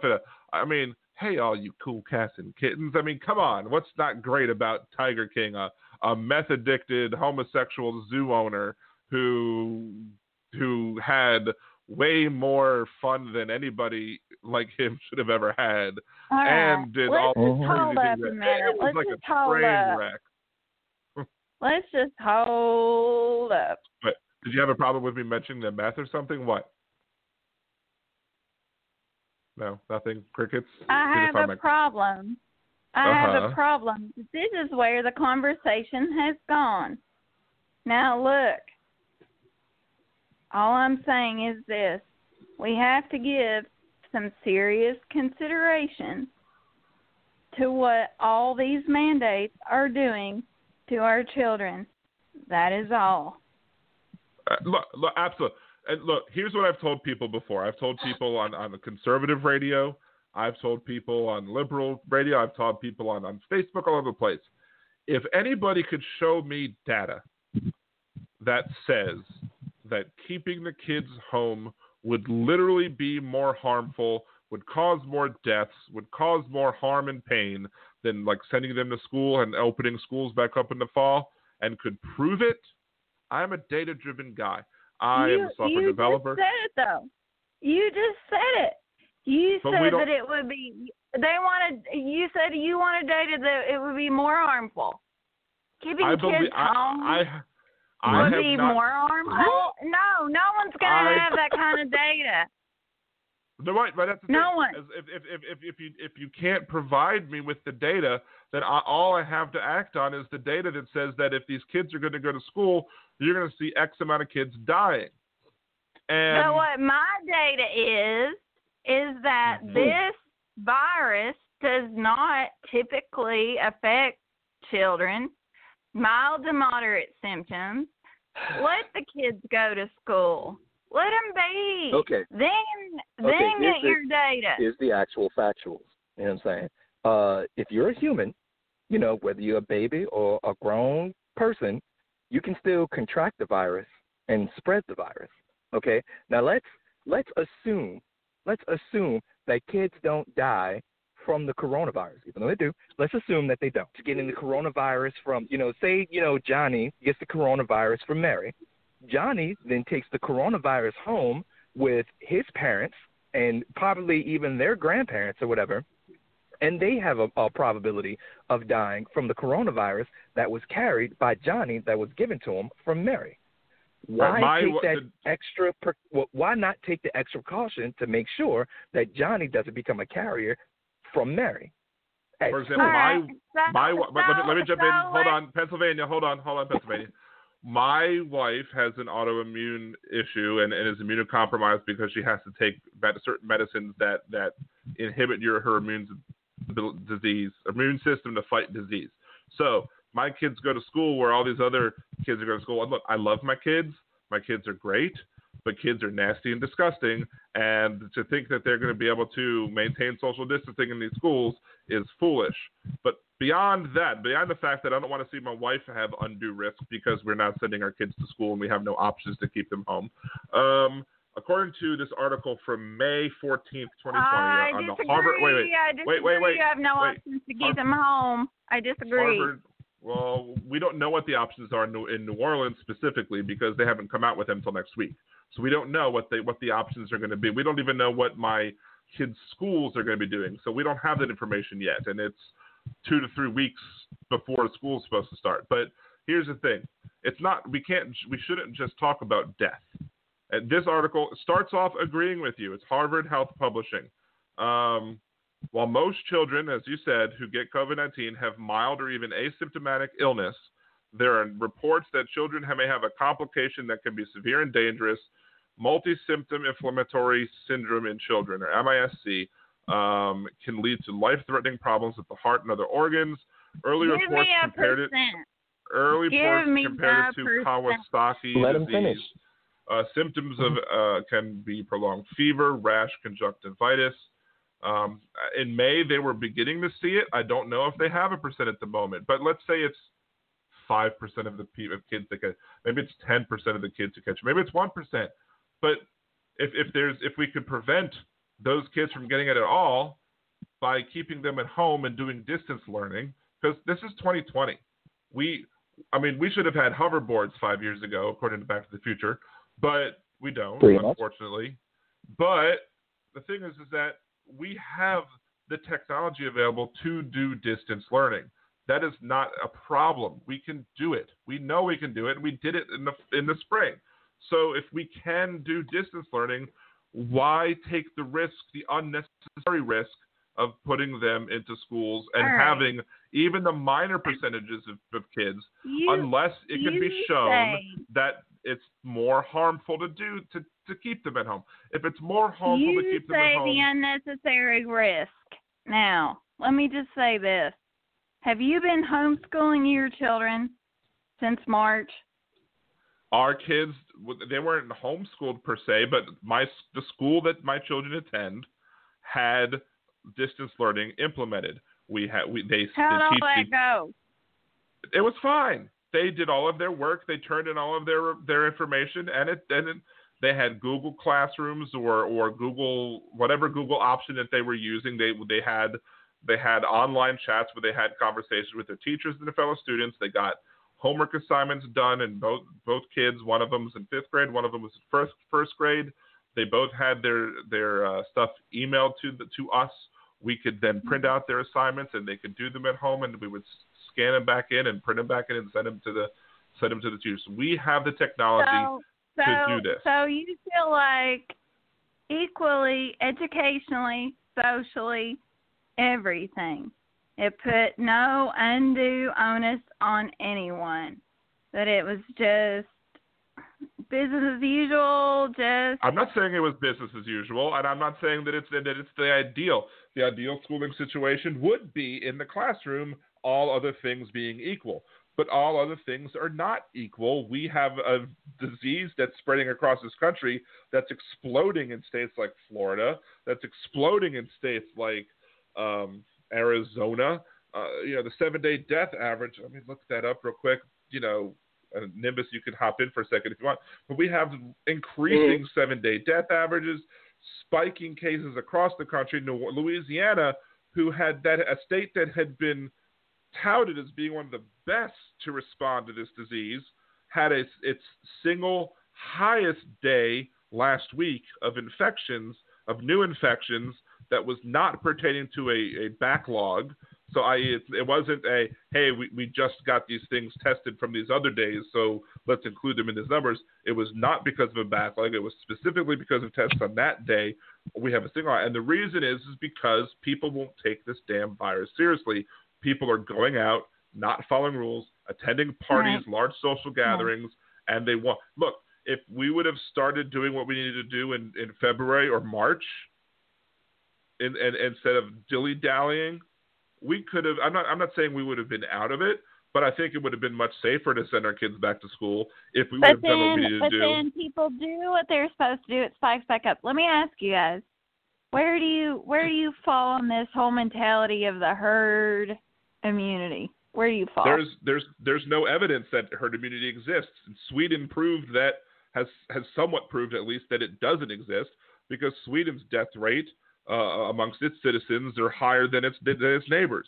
Sweden tried herd immunity without any information showing that this virus enables long-term antibodies to protect people in the short or long term. They didn't know, and their death rate has been high because of the fact that it failed. Herd immunity failed.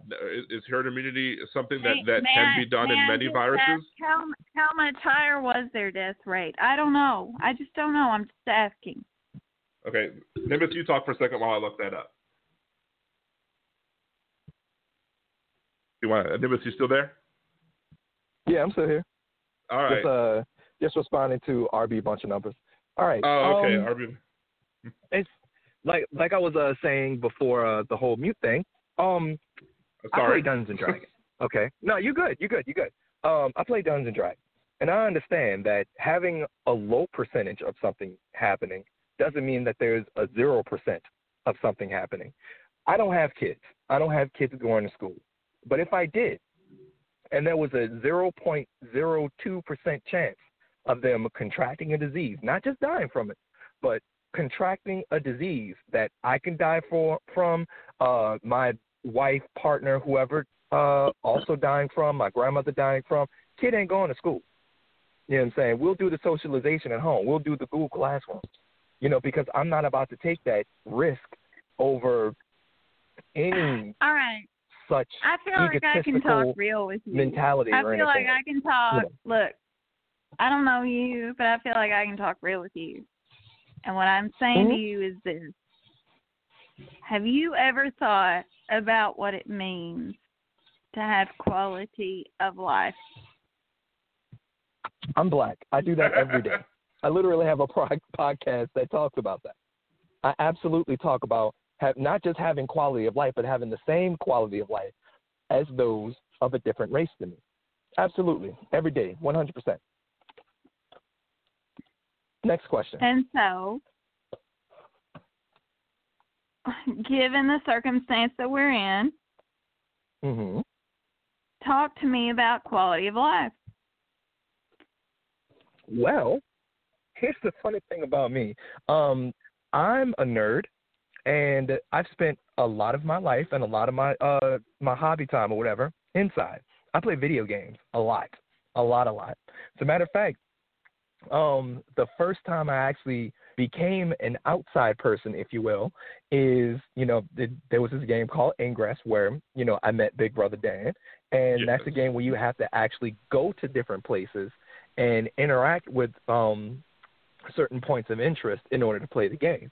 Before that, I didn't do that because my quality of life has to do with police stopping me randomly because I fit the description, or police stopping me randomly because I'm driving black in a white area. So you're gonna play that card. Well, I mean, that is a card. I mean, as far as quality of life is concerned, I'm very concerned about that.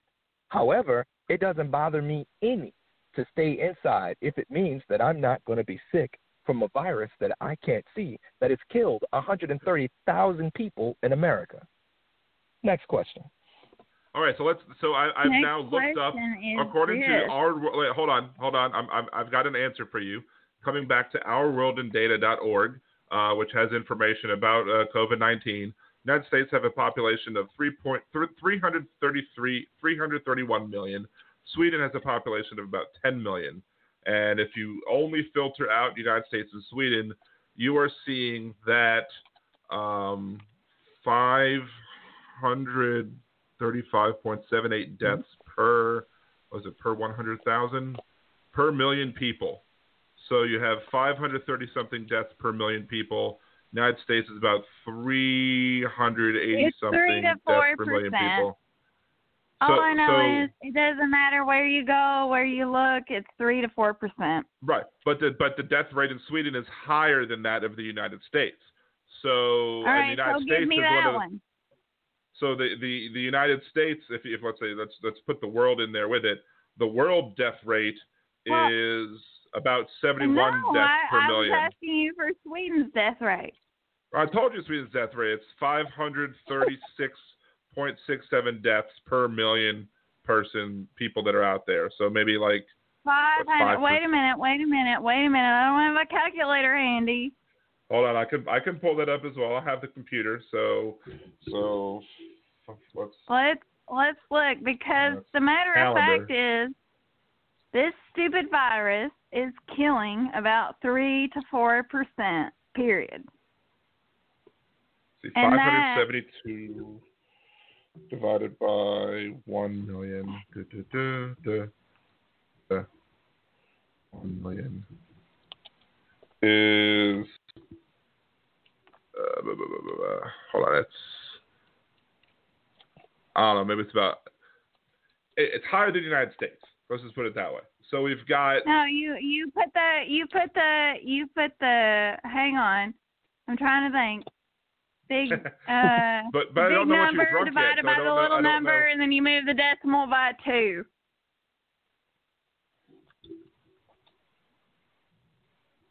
Oh, we really discussing that. Well, deaths per million. Deaths per million would be 575. That's 275. My fat fingers. I also have a new divided by 1.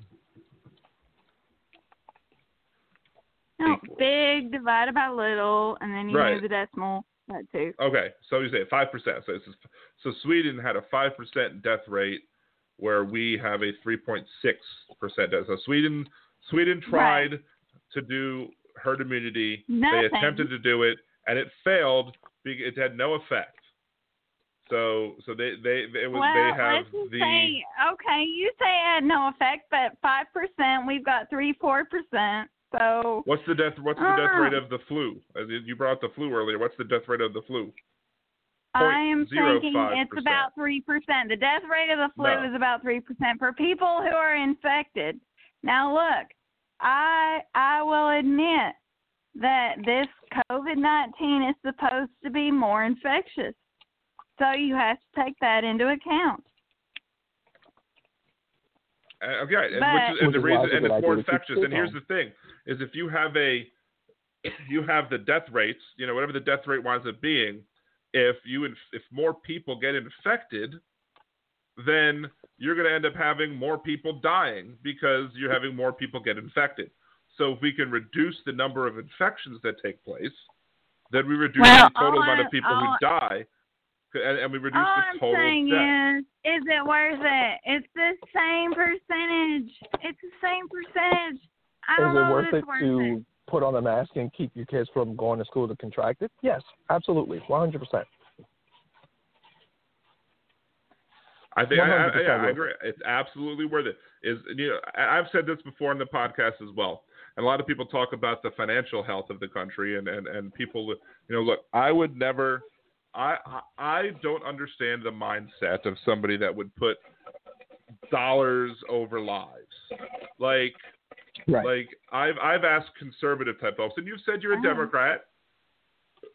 You said you're a Democrat, and yeah. All right. So we're going to talk about dollars over lives right now. Sure. Let's talk about. Are we going to talk about suicide? In our home. Okay. Yeah, we're going to talk about sheltering. Yeah, and then we're going to talk about suicide rates, and we're going to talk about domestic violence, and we're going to talk about factoring all that shit in. Oh, sorry. Are we sure? I didn't mean to say that. Look, no. Hey, we can have a couple of curse words. It's fine. I was trying. And you have had an undisclosed drink or two. I don't know. You still won't share with it for whatever reason. I want to find if we have something in common. Like maybe you're a rum person and I love rum. Maybe you're a tequila person and I don't typically like tequila. But I just wanted to know. But anyway. Do I just sound like a rambling drunken fool? Like, be honest. Yes. There was a little slurring going on there, but it's fine. It's fine. I mean, look, I got you, mister. I got you. So, but look, here's the thing. It's like, look. Like I said, I'm gonna be real with it. Like Dan has a very good talent of sugarcoating things. I ain't got time for all that. All like straight right, up and down, you sound like a lush right Ain't nobody got time for that. You come on, you tell me. now. We have another you caller on the phone. Oh, this is great. Say I don't think we've ever had 4 people calling in. I'll get to you, caller, in a second. But here's one of the things I want to say is that we have look. You brought up all those things: suicide rates, domestic abuse, problems with child abuse in the homes, and whatever. Look, I will give you the same answer that I gave you earlier, which is that give me the data. If we have the data showing that by keeping us at home and shutting down the economy by more than what we have or what we were doing before, if we have the data that shows that this will kill more people than what COVID-19 will kill, then absolutely I would say do the other thing. I am not talking about death. I am talking about quality of life, period. But You're not gonna have any quality of life if you're dead, ma'am. That's the ultimate spoiler when it comes. The ultimate spoiler of quality as a of matter life. of fact, 100% true. So we can all agree on that. If you're dead, quality of life. This guy? If you're dead, your quality of life sucks. And if you die, I'm assuming you said you have a child, so I'm sure you have other family. Hey, well, hold up. Wait, Your sidekick. sidekick. You said you have What's a child. his name? So I'm the sidekick now. I don't know what the Say child's word. name is, but you said the child is with his You're father, and the that's why. sidekick. What's your name, baby? You said that the child is with. You said that the child is with his father, and that's why you had a couple of drinks tonight. Oh, now he's gonna be insulted that I called him the sidekick. Are you kidding me? I'm not. So I think it's hilarious. Wait, what happened? I did call into his show. You know what I'm saying? But sidekick, man, kiss my ass. All right, the host with the most in this show. Fair. He might not be the That's host on fair. this show, but he is the That host the is most on fair. his podcast, at least. So anyway, I am the host with the most in the shows. We should talk about sidekick, Miss Ma'am. we are But equal. hold up. It's just gotten out of control. Yes. The whole thing is out of control. It's crazy. Anyway, let me bring on the third caller so we can have we're gonna bring on, it's gonna be like an old fashioned party lines going on. So caller, what's your name and where are you from? Hello? 314 area code. What's going on? Oh, hello? Hello? Yes, are you there? Yes. Oh, hi. I didn't know I was on. How you guys doing? I'm Paul from St. Louis. Paul from St. Louis. How are you doing today, Paul from St. Louis? Hey guys, I just literally called a little bit ago. I'm listening. I guess you guys talking about coronavirus and stuff. Oh yeah, all about the Rona. Yeah, yeah. Who said that? Does your kid wait? Who said the coronavirus? Does your kid listen to watch FGTV? Hello. Caller from Pennsylvania, 814. My drunk friend. Are you the one that said coronavirus? Yeah. Are you the one that said coronavirus? No, I was the one that said coronavirus. What about man? Oh. That's Clark Street, baby. Dude, there's so much interference, I can't hear you. Okay. All right. So, 314. What's your point? Yeah, it's been a crazy year, and I don't know, guys. It's I really hope it eventually come out with like a vaccine to get rid of it. It's been crazy, and people, I don't know, have been going nuts saying it's like fake and all this. I mean, I don't know. It's kind of hard to say. Honestly, it's like you don't know until something happens to you, and then this guy from Wisconsin. Changes. Are you from Wisconsin? Minnesota, right? St. Louis. Oh, St. Louis. St. Louis, not St. Paul. St. Louis. Close. Shut up. I'm listening. I mean, but what do I know? I'm just a sidekick. Kind of shit. I'm going to have to isolate that. What do I know? I'm just a sidekick and have that like so I can play that. Robin, man. Like Batman and It's part of the commercial. Yeah. The smooth sounds of the Percy Podcast and sidekick to Liberal Dan. Yeah. The fuck? Okay, but yeah, I mean, yes, I think the hope of everybody is that, well, actually, I can't say everybody, because there are people, I've heard people. You're coming from Minnesota. Back in January or early February, I played on the show a clip. I don't think I still have the clip. I might have deleted it, but I think I played on the show a clip of somebody who was talking about how he would not take a virus or not take a vaccine for the virus because that's how they were going to get you. That's how they were going to control you. And it was something to do with that's how they would put the chip. That's how they would put the chip in for 5G. I think that's how it goes. Wait, what? Yeah. The vaccine is supposedly going to give you the chip that's going to control you via 5G.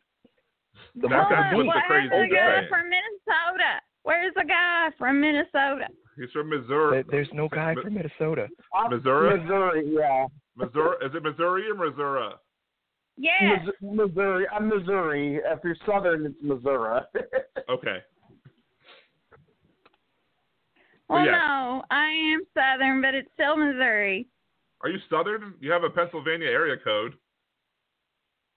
No, it's St. Louis. No. I'm talking to our Lush friend right now, who she won't say her name or what she had to drink. The Lush friend. 814. I mean, to answer your statement is just like I said earlier. The psychological thing about the coronavirus is that you can't see it. You just cannot see it until you're in the hospital with a respirator down your throat.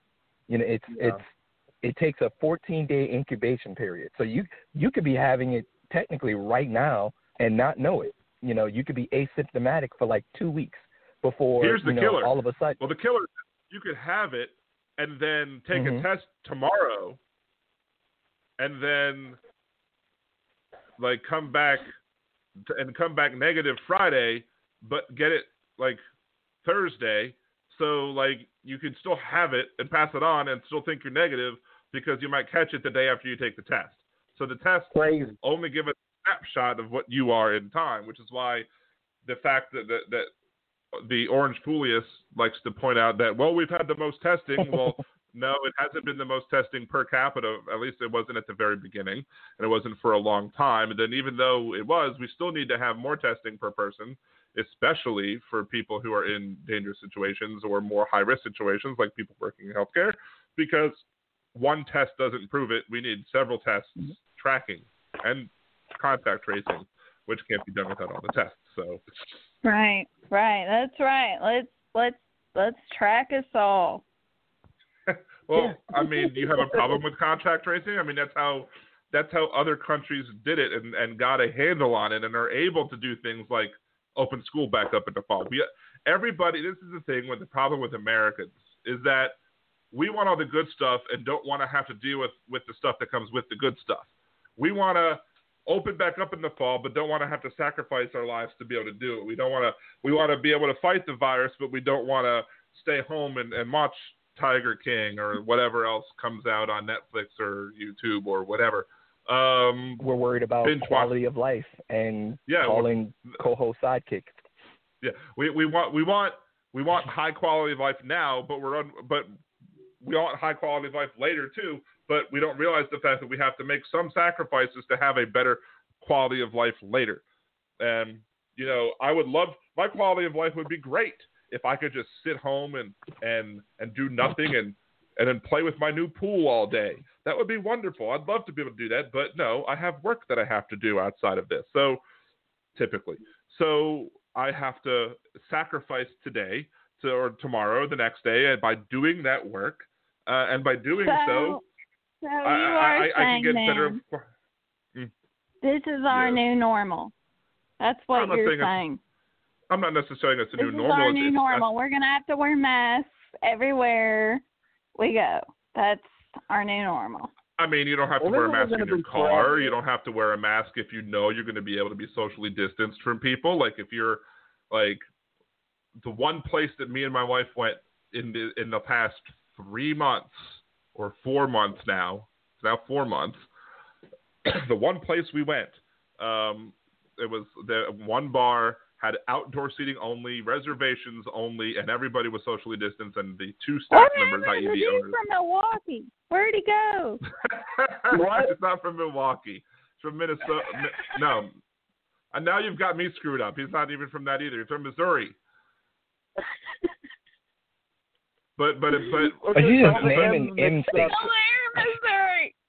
There are a lot of M What states. happened to the dude from Montana? Wasn't that guy from Moscow? Montana. The guy from Montana. That makes me feel happy. I think the M word. Maybe all the M words are a hint as to what you drank. Maybe it was Moscow mules, or margaritas, or martinis. I don't know anything about that. I just drank whiskey. I drink Wild Irish Rose. What happened to do though? Seriously, where'd he go? Hello? Paul, Hello? how's it going? Paul, Can you hear me? Paul, are you married? He's still there. Yeah, I'm still here. Opinion. Please, Paul, are you for married? God's sake. Paul. Yeah. Are you married? No, I'm not married. Hey, are you married? Are you married, Pennsylvania? Am I married? Yeah. We're talking to Paul. Do you have any we can set up a love connection. We can do a love connection on Liberal Dan Radio. Late night with Liberal Dan and Sidekick, Percy Podcast, from the Percy Podcast. And Sidekick, the host of the Smooth South of the Percy Podcast. But no, so maybe you could, I mean, she'd have to find the right state in order to meet you, but that's a whole other thing. Anyway, do you have any other points to make, Paul? Are you kidding me? Do you understand how much you just demean me right now, dude? Why? You called me a sidekick. I don't want to hear nothing out of you. Not a sidekick? How very dare you? That's fair, man. Batman and Robin. I am definitely not Robin. I am not going to walk around with no goddamn bloomers. Get out of here, Batman and Robin. Anyway, we're talking this man right now. Let's shush. Do you have anything else to add to the conversation, Paul? I mean, I'd say this is going to end. It's going to end eventually. This can't go on forever. Right. You know? No, I mean, hopefully it doesn't go on forever. Yeah. But do you think it's worth taking the sacrifices and staying home and closing businesses and keeping our kids home until we know it's safe? You know, is that worth? I mean, well, it has been going a long time. I just think, as my dad's been pushing, we need to just take the precautions if we are out and about or out in the real world. Just be with the masks and just be more clean and have our hand, make sure our hands are clean and do the social distancing and everything. And Paul, what do you think? Don't give a hoot about any other thought. Just think to yourself right now. How do you feel? Honestly, I mean, I'm not really, I'm not happy about it, having to just be isolated and not be able to do much. And of course, I'm probably feel like everybody else in this kind of situation. But I mean, we got to do what we got to do. There is stuff going on. There is people dying. There's people getting sick. I mean, we can't just run amok and be idiots out in this world and risk our lives for, something. We have to take it serious. But what if Absolutely. we weren't running amok and making an idiot of our, what if the percentages spoke to the fact that maybe we should just continue on with life as normal?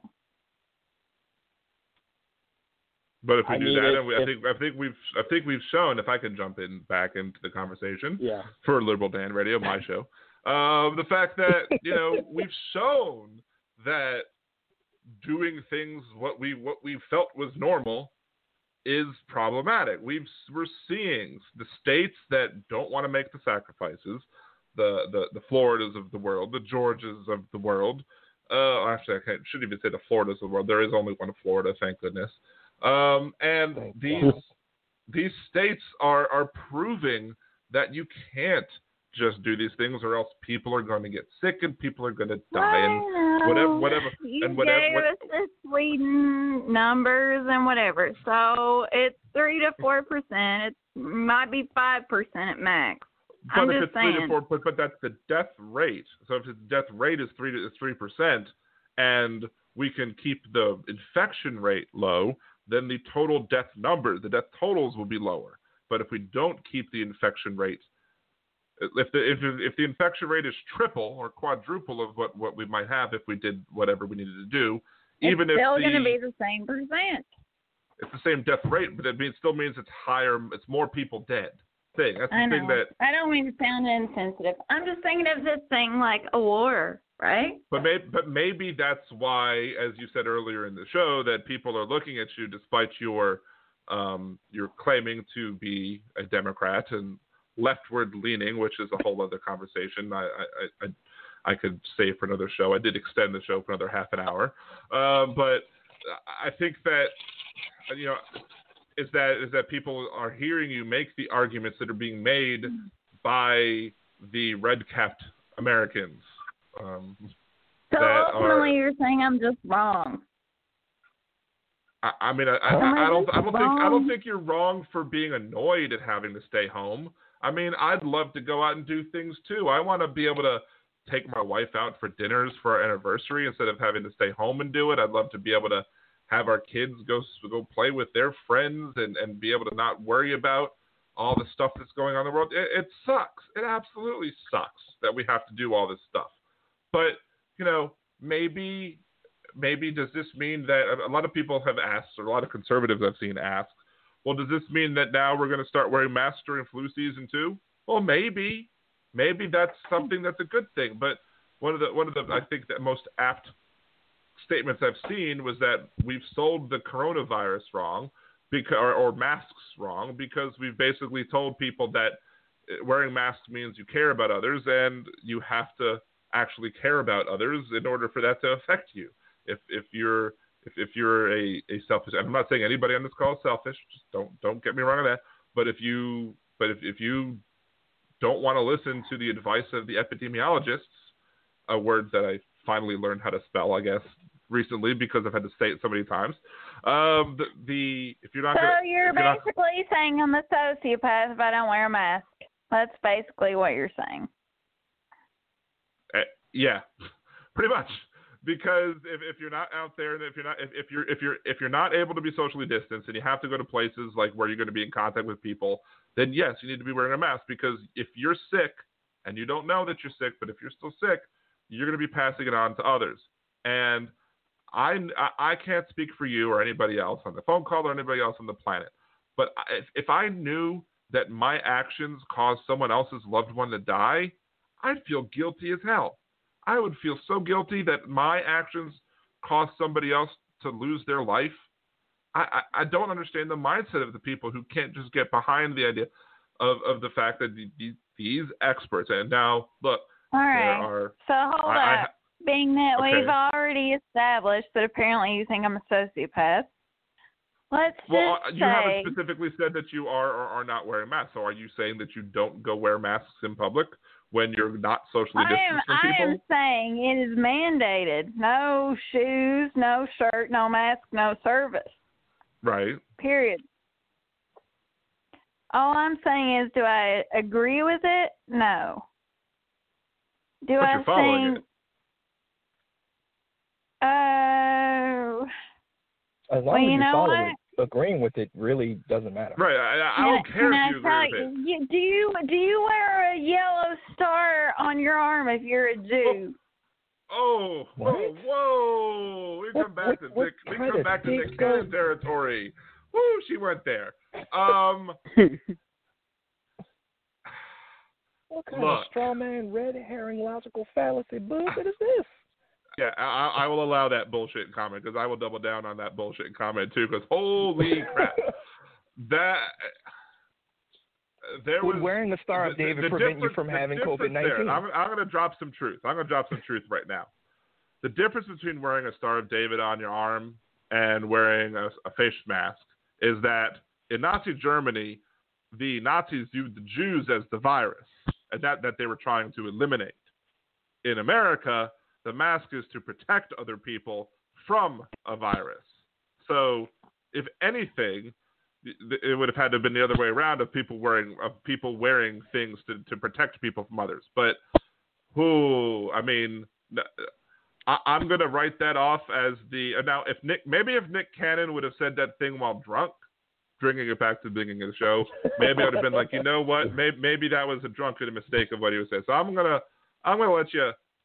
Actually, no, I'm not going to let you pass on that. That was a horrible comment, and you should feel bad about yourself for saying it. Yeah. Good retort. So what does that mean? That makes a lot of sense.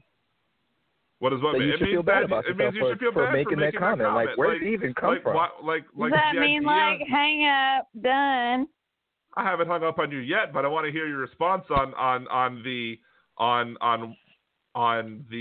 idea that of comparison. Because I'm not saying you equated, because comparison and equating are two different things. But you basically have suggested that there is some similarity between wearing a face mask and wearing a Star of David. And as somebody who was raised Jewish, I take offense to that, and I would like you to respond to that right quick.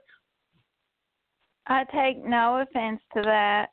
I'm saying that they are one and the same. I'm saying that is. And we no longer have Pennsylvania on the phone with us. I wonder why that happened. Let's see. That is not going to happen. I'm sorry, Phil. I'm sorry, Phil from Missouri. That probably is not a love match for you. That's fine. I hope not. Wow.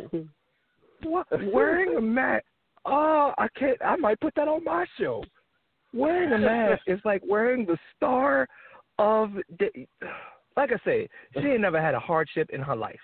She never had to worry about any racism, bigotry, being shot at, lifting a finger to do a job to make money. Like, if you really think that wearing a mask is oppression, Right. Get the fuck out of here. What? Wearing a mask is akin to wearing the Star of David.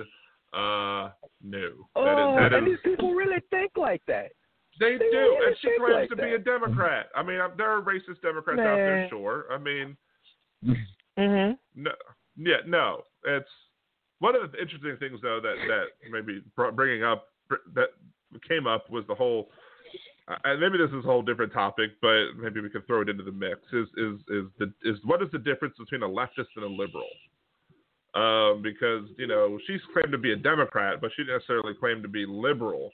And there are conservative Democrats out there, your Joe Manchins of the world, who, if you look at the map of what area code she was from and what area, there might be some intersection there between. She might have lived very close to West Virginia in the Pennsylvania area where she was from, but we don't know. But I had an interesting conversation with several people who want to put at the difference between being a leftist and a liberal. And I've always thought that leftist was just a general, overall, all-encompassing, like if you're left of center, you're leftist. And then maybe you're progressive, maybe you're just, kind of liberal, maybe you're a kind of a centrist, left of center type person, but I would think all of them are leftist. And I found that a bunch of people who I would typically label as progressives saying, "Oh no, I'm not liberal. Liberal is too conservative for me. I'm leftist." I'm like, what? So I know this is to change the subject, but what do you think about that, Nimbus? You're asking Montana. I'm asking my sidekick. Oh man, well, you and your sidekick probably about to have an argument, because there is definitely a difference between liberal and leftist. You know what I'm saying? That's what I want to know, because I've always operated under the assumption that leftist was the wide umbrella that progressive, liberal, and other things fit under.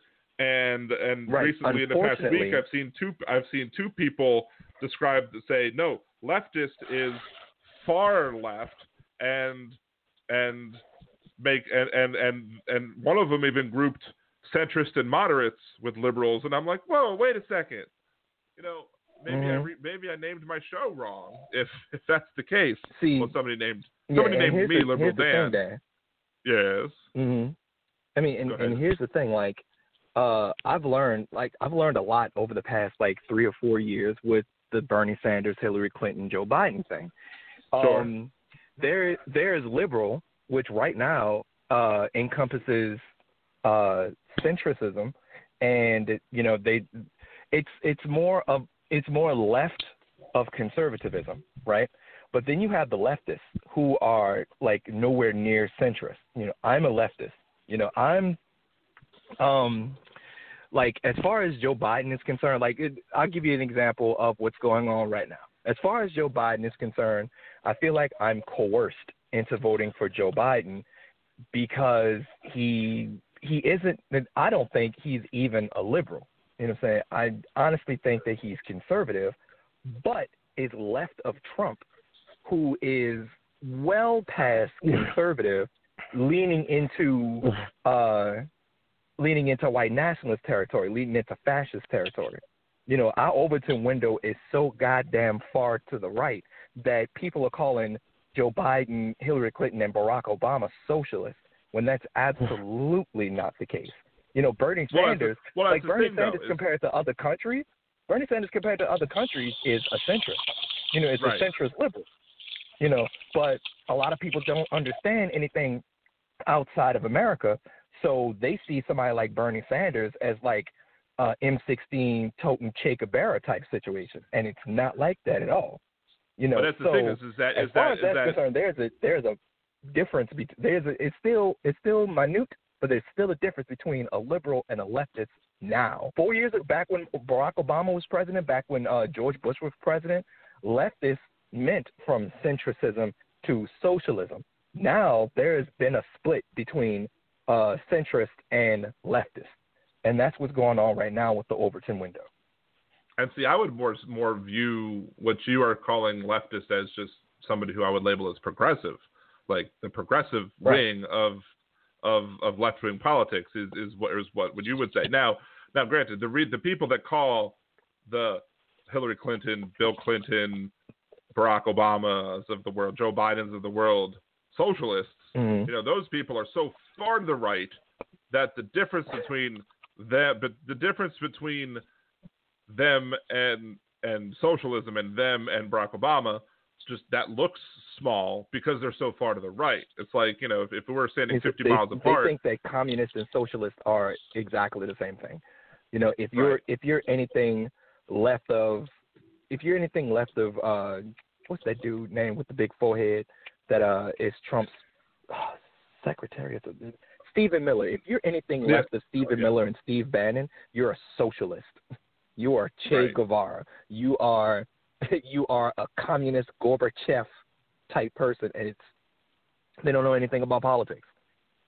They just know that Fox News is right, Trump is right, regardless of how wrong he is, and anybody left of Trump is an absolute socialist and wants to come to your house and steal your toothbrush.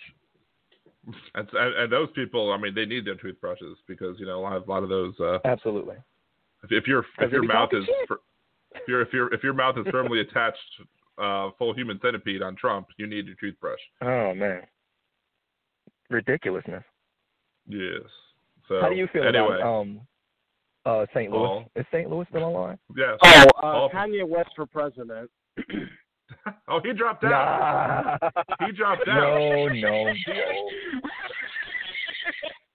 No. The only reason I would vote for Kanye West for president is that he's the only guy right now that doesn't have a rape allegation. That would be the only reason. That's true. But then again, look, Kanye West is bad shit.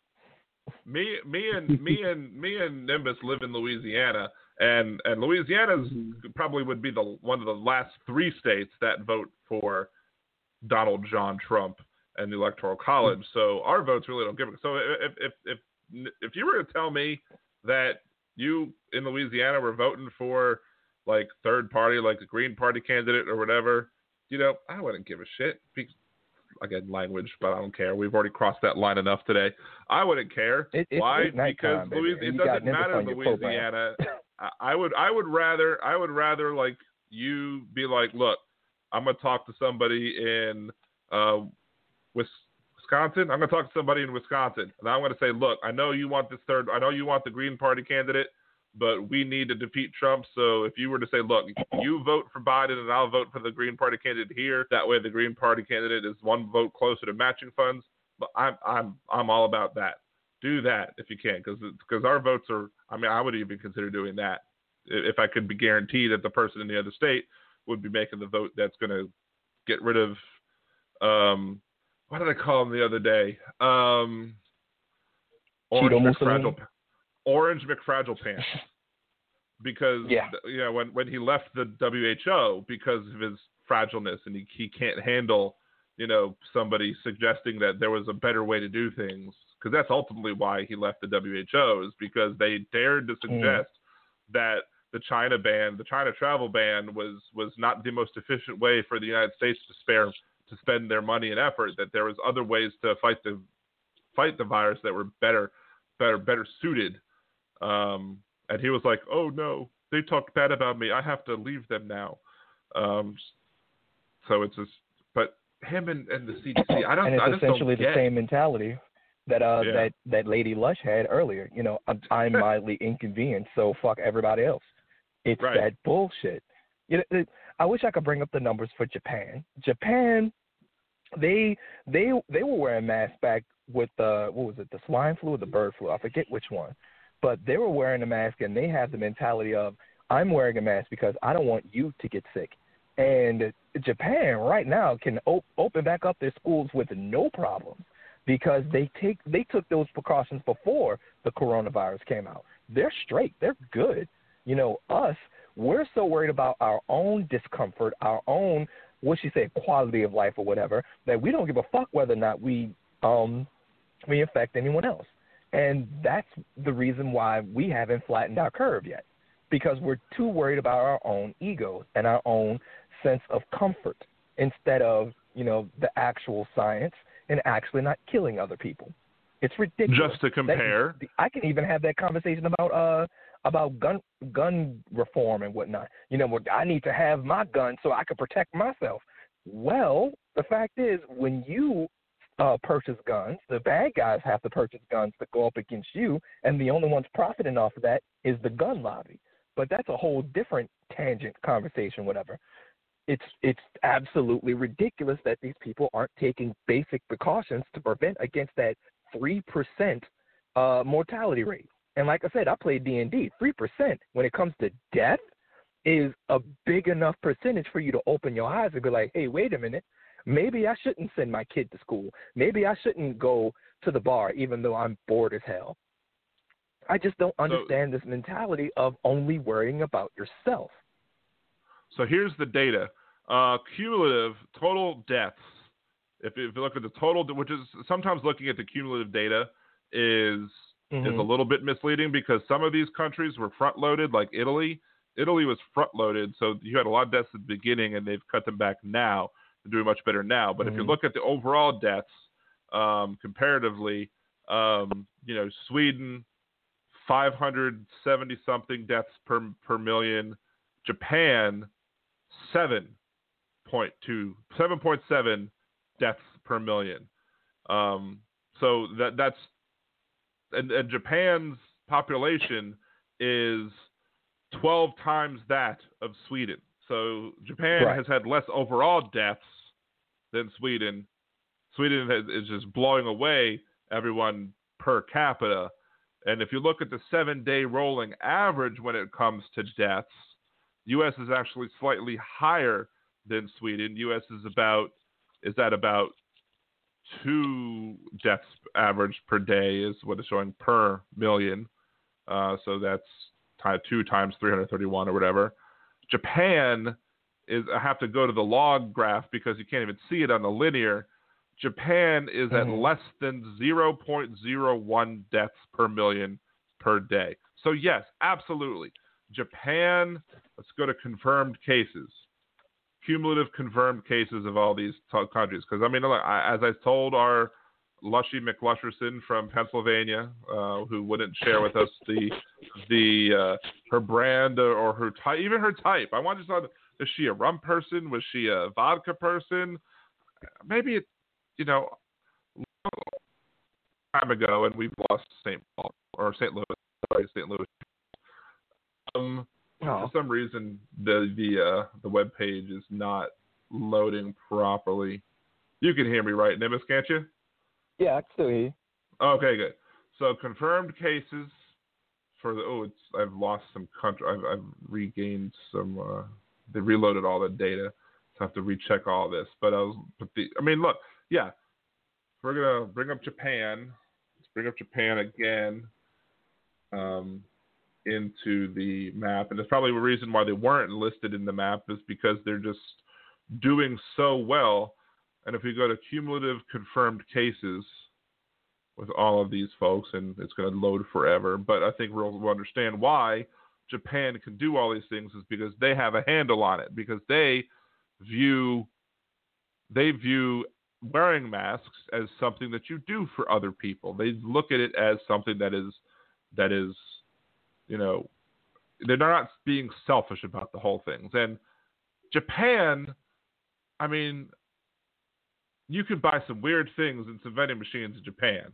There's some weird coffee houses too in Japan, and they do some weird ass stuff over there that I don't think I've ever seen in America. So if they can if they can not do what we do and look out for their fellow human beings, being a culture that is permissive of some sexual things that we're kind of puritanical about, we should be able to and we're more puritanical when it comes to sex about a lot of things than I think Japan is. Now, granted, we do have some interesting kinks as were discussed on the Smooth Sounds of the Percy podcast this week. But,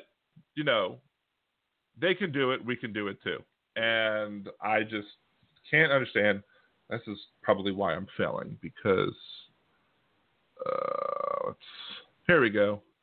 I was able to get this now. So Japan, cumulative cases, 10,000 per. Oh, let's get rid of the per million. There we go. Cumulative cases, 3.36 million as opposed to 22,000. That's overall. 7-day rolling average. Still not. Or let's see new per day. Let's do per million. I don't know. I don't know how this is sorting it out. But Japan has like 718 new per day, or 288 was yesterday's one, as compared to the 68,000 in the United States. That's why Japan could open up, because Japan has a handle on this and we don't. So again, I've always said on the show, I'm data driven. So I can look at this map and we can bring it up and we can talk about the data until we're blue in the face. But this data shows why we're sucking at this, and other countries can do what we want to do. But I have an opinion, because Donald Trump brought up in the whole let's put kids back to school type thing, Donald Trump brought up Sweden in one of the totals. Donald Trump probably looked at the overall deaths at Sweden and was like, oh, well, they have much less deaths than we are. They're doing the right thing. And he probably even considered the fact that of looking at per capita, because as I've said before and I said again, I don't think conservatives understand the idea of a rate. I don't think conservatives understand the idea of per capita. I don't think conservatives understand that sort of thing. We'll say 13%, 15% all day to their blue in the face, but don't understand per capita. Oh, well, white people are being killed by police more than black people. It's like, yeah, but at the same rate, at the same percentage. Once you factor that in, you understand that black people are getting killed at 3 times the rate as white people. But you don't understand that part because that doesn't fit into your rhetoric. And even if it wasn't like that, why aren't you upset that more white people are getting killed than black people by the police? The problem is with the police, not the race of everybody that's getting killed as per your own rhetoric, but there's still a problem. They don't understand that. They don't understand these little nuances. And it's ridiculous. Hello? Yes, good. Hello? I'm glad you were continuing to talk. Okay. Yes, I'm here. I had to reconnect via my cell phone because something was lost. I'm so happy you kept on talking. Okay. This is part of the problem. This is part of the problems with Blog Talk Radio, is that we have technical issues where I can sometimes lose the system, and I have to jump back in to the call as such. I still haven't tried. I still haven't tried anybody calling in on Anchor. I'm afraid that stuff is going to happen. But I mean, we are going to have to try that one day. I do want to try that one day with you over there.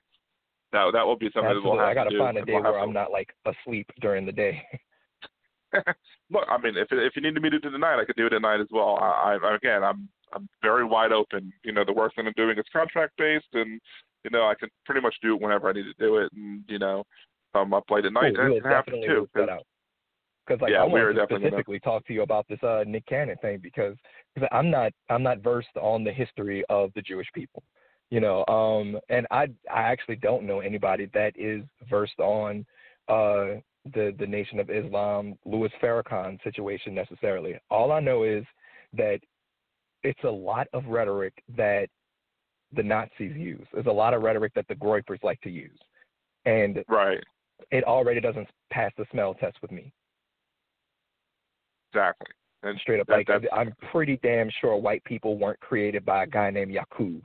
It sounds stupid. If there's any validity to that, it's their responsibility to bring that forth. But right now, I mean, I'm atheist / agnostic. I'm not really religious as it is. So you're really going to have to bring some data for me to understand whether or not black people were the actual Jews or some shit like that for me to even give that any type of validity, especially when you're hating on Jewish people for their compulsory characteristics. Right. So it is what it is. I would love to delve into that further, because before this whole situation, you know, as much as I made fun of Nick Cannon for going up against Eminem, that was a rap beef. That wasn't anything super political. You know, right. This wanders into politics and wanders into racism and racial bigotry. And so now I have to change my opinion on Nick Cannon because he either said or agreed with some shit that I would crucify a white supremacist for saying. Right. So and that's it. So I'm glad you were able to call in and talk about that we were also able to have our fun chat with Paul from St. Louis and what's her face, Nazi Pennsylvania person, Junkie McJunkerson. Mm-hmm. Yeah, I mean, her cell phone was from Pennsylvania, but nowadays you never know. I mean, because you get a cell phone in one state and then move to another. I mean, you probably have a bunch of people living in Houston right now who still have 504 area codes because they evacuated Katrina and just stayed. So, right. You know, you never know. And I'm calling Blog Talk Radio in New York, and I know you don't live in New York. Exactly. So, anything that you have to add? When's the next? Do you know when the next episode of the Percy Podcast is going to come up? All right.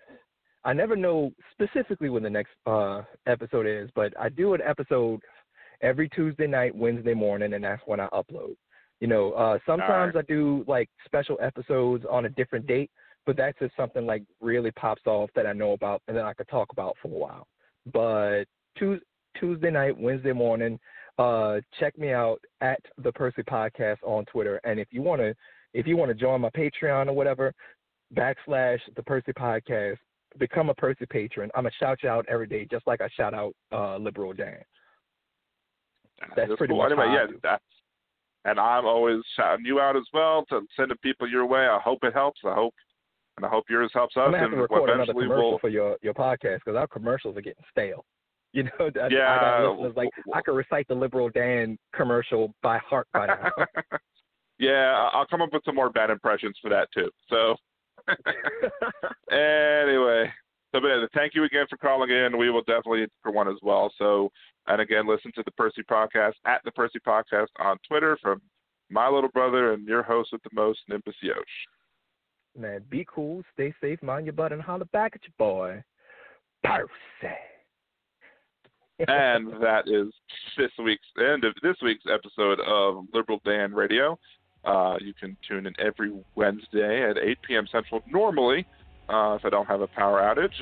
You can also follow me at Liberal Dan Radio on Twitter, Facebook.com/LiberalDan, and LiberalDan.com. And the Anchor broadcast, also Liberal Dan on Anchor.fm, and then my Patreon is Liberal Dan as well over there. So until next week, this is Dan Zimmerman with Liberal Dan Radio. Talk from the left. That's right.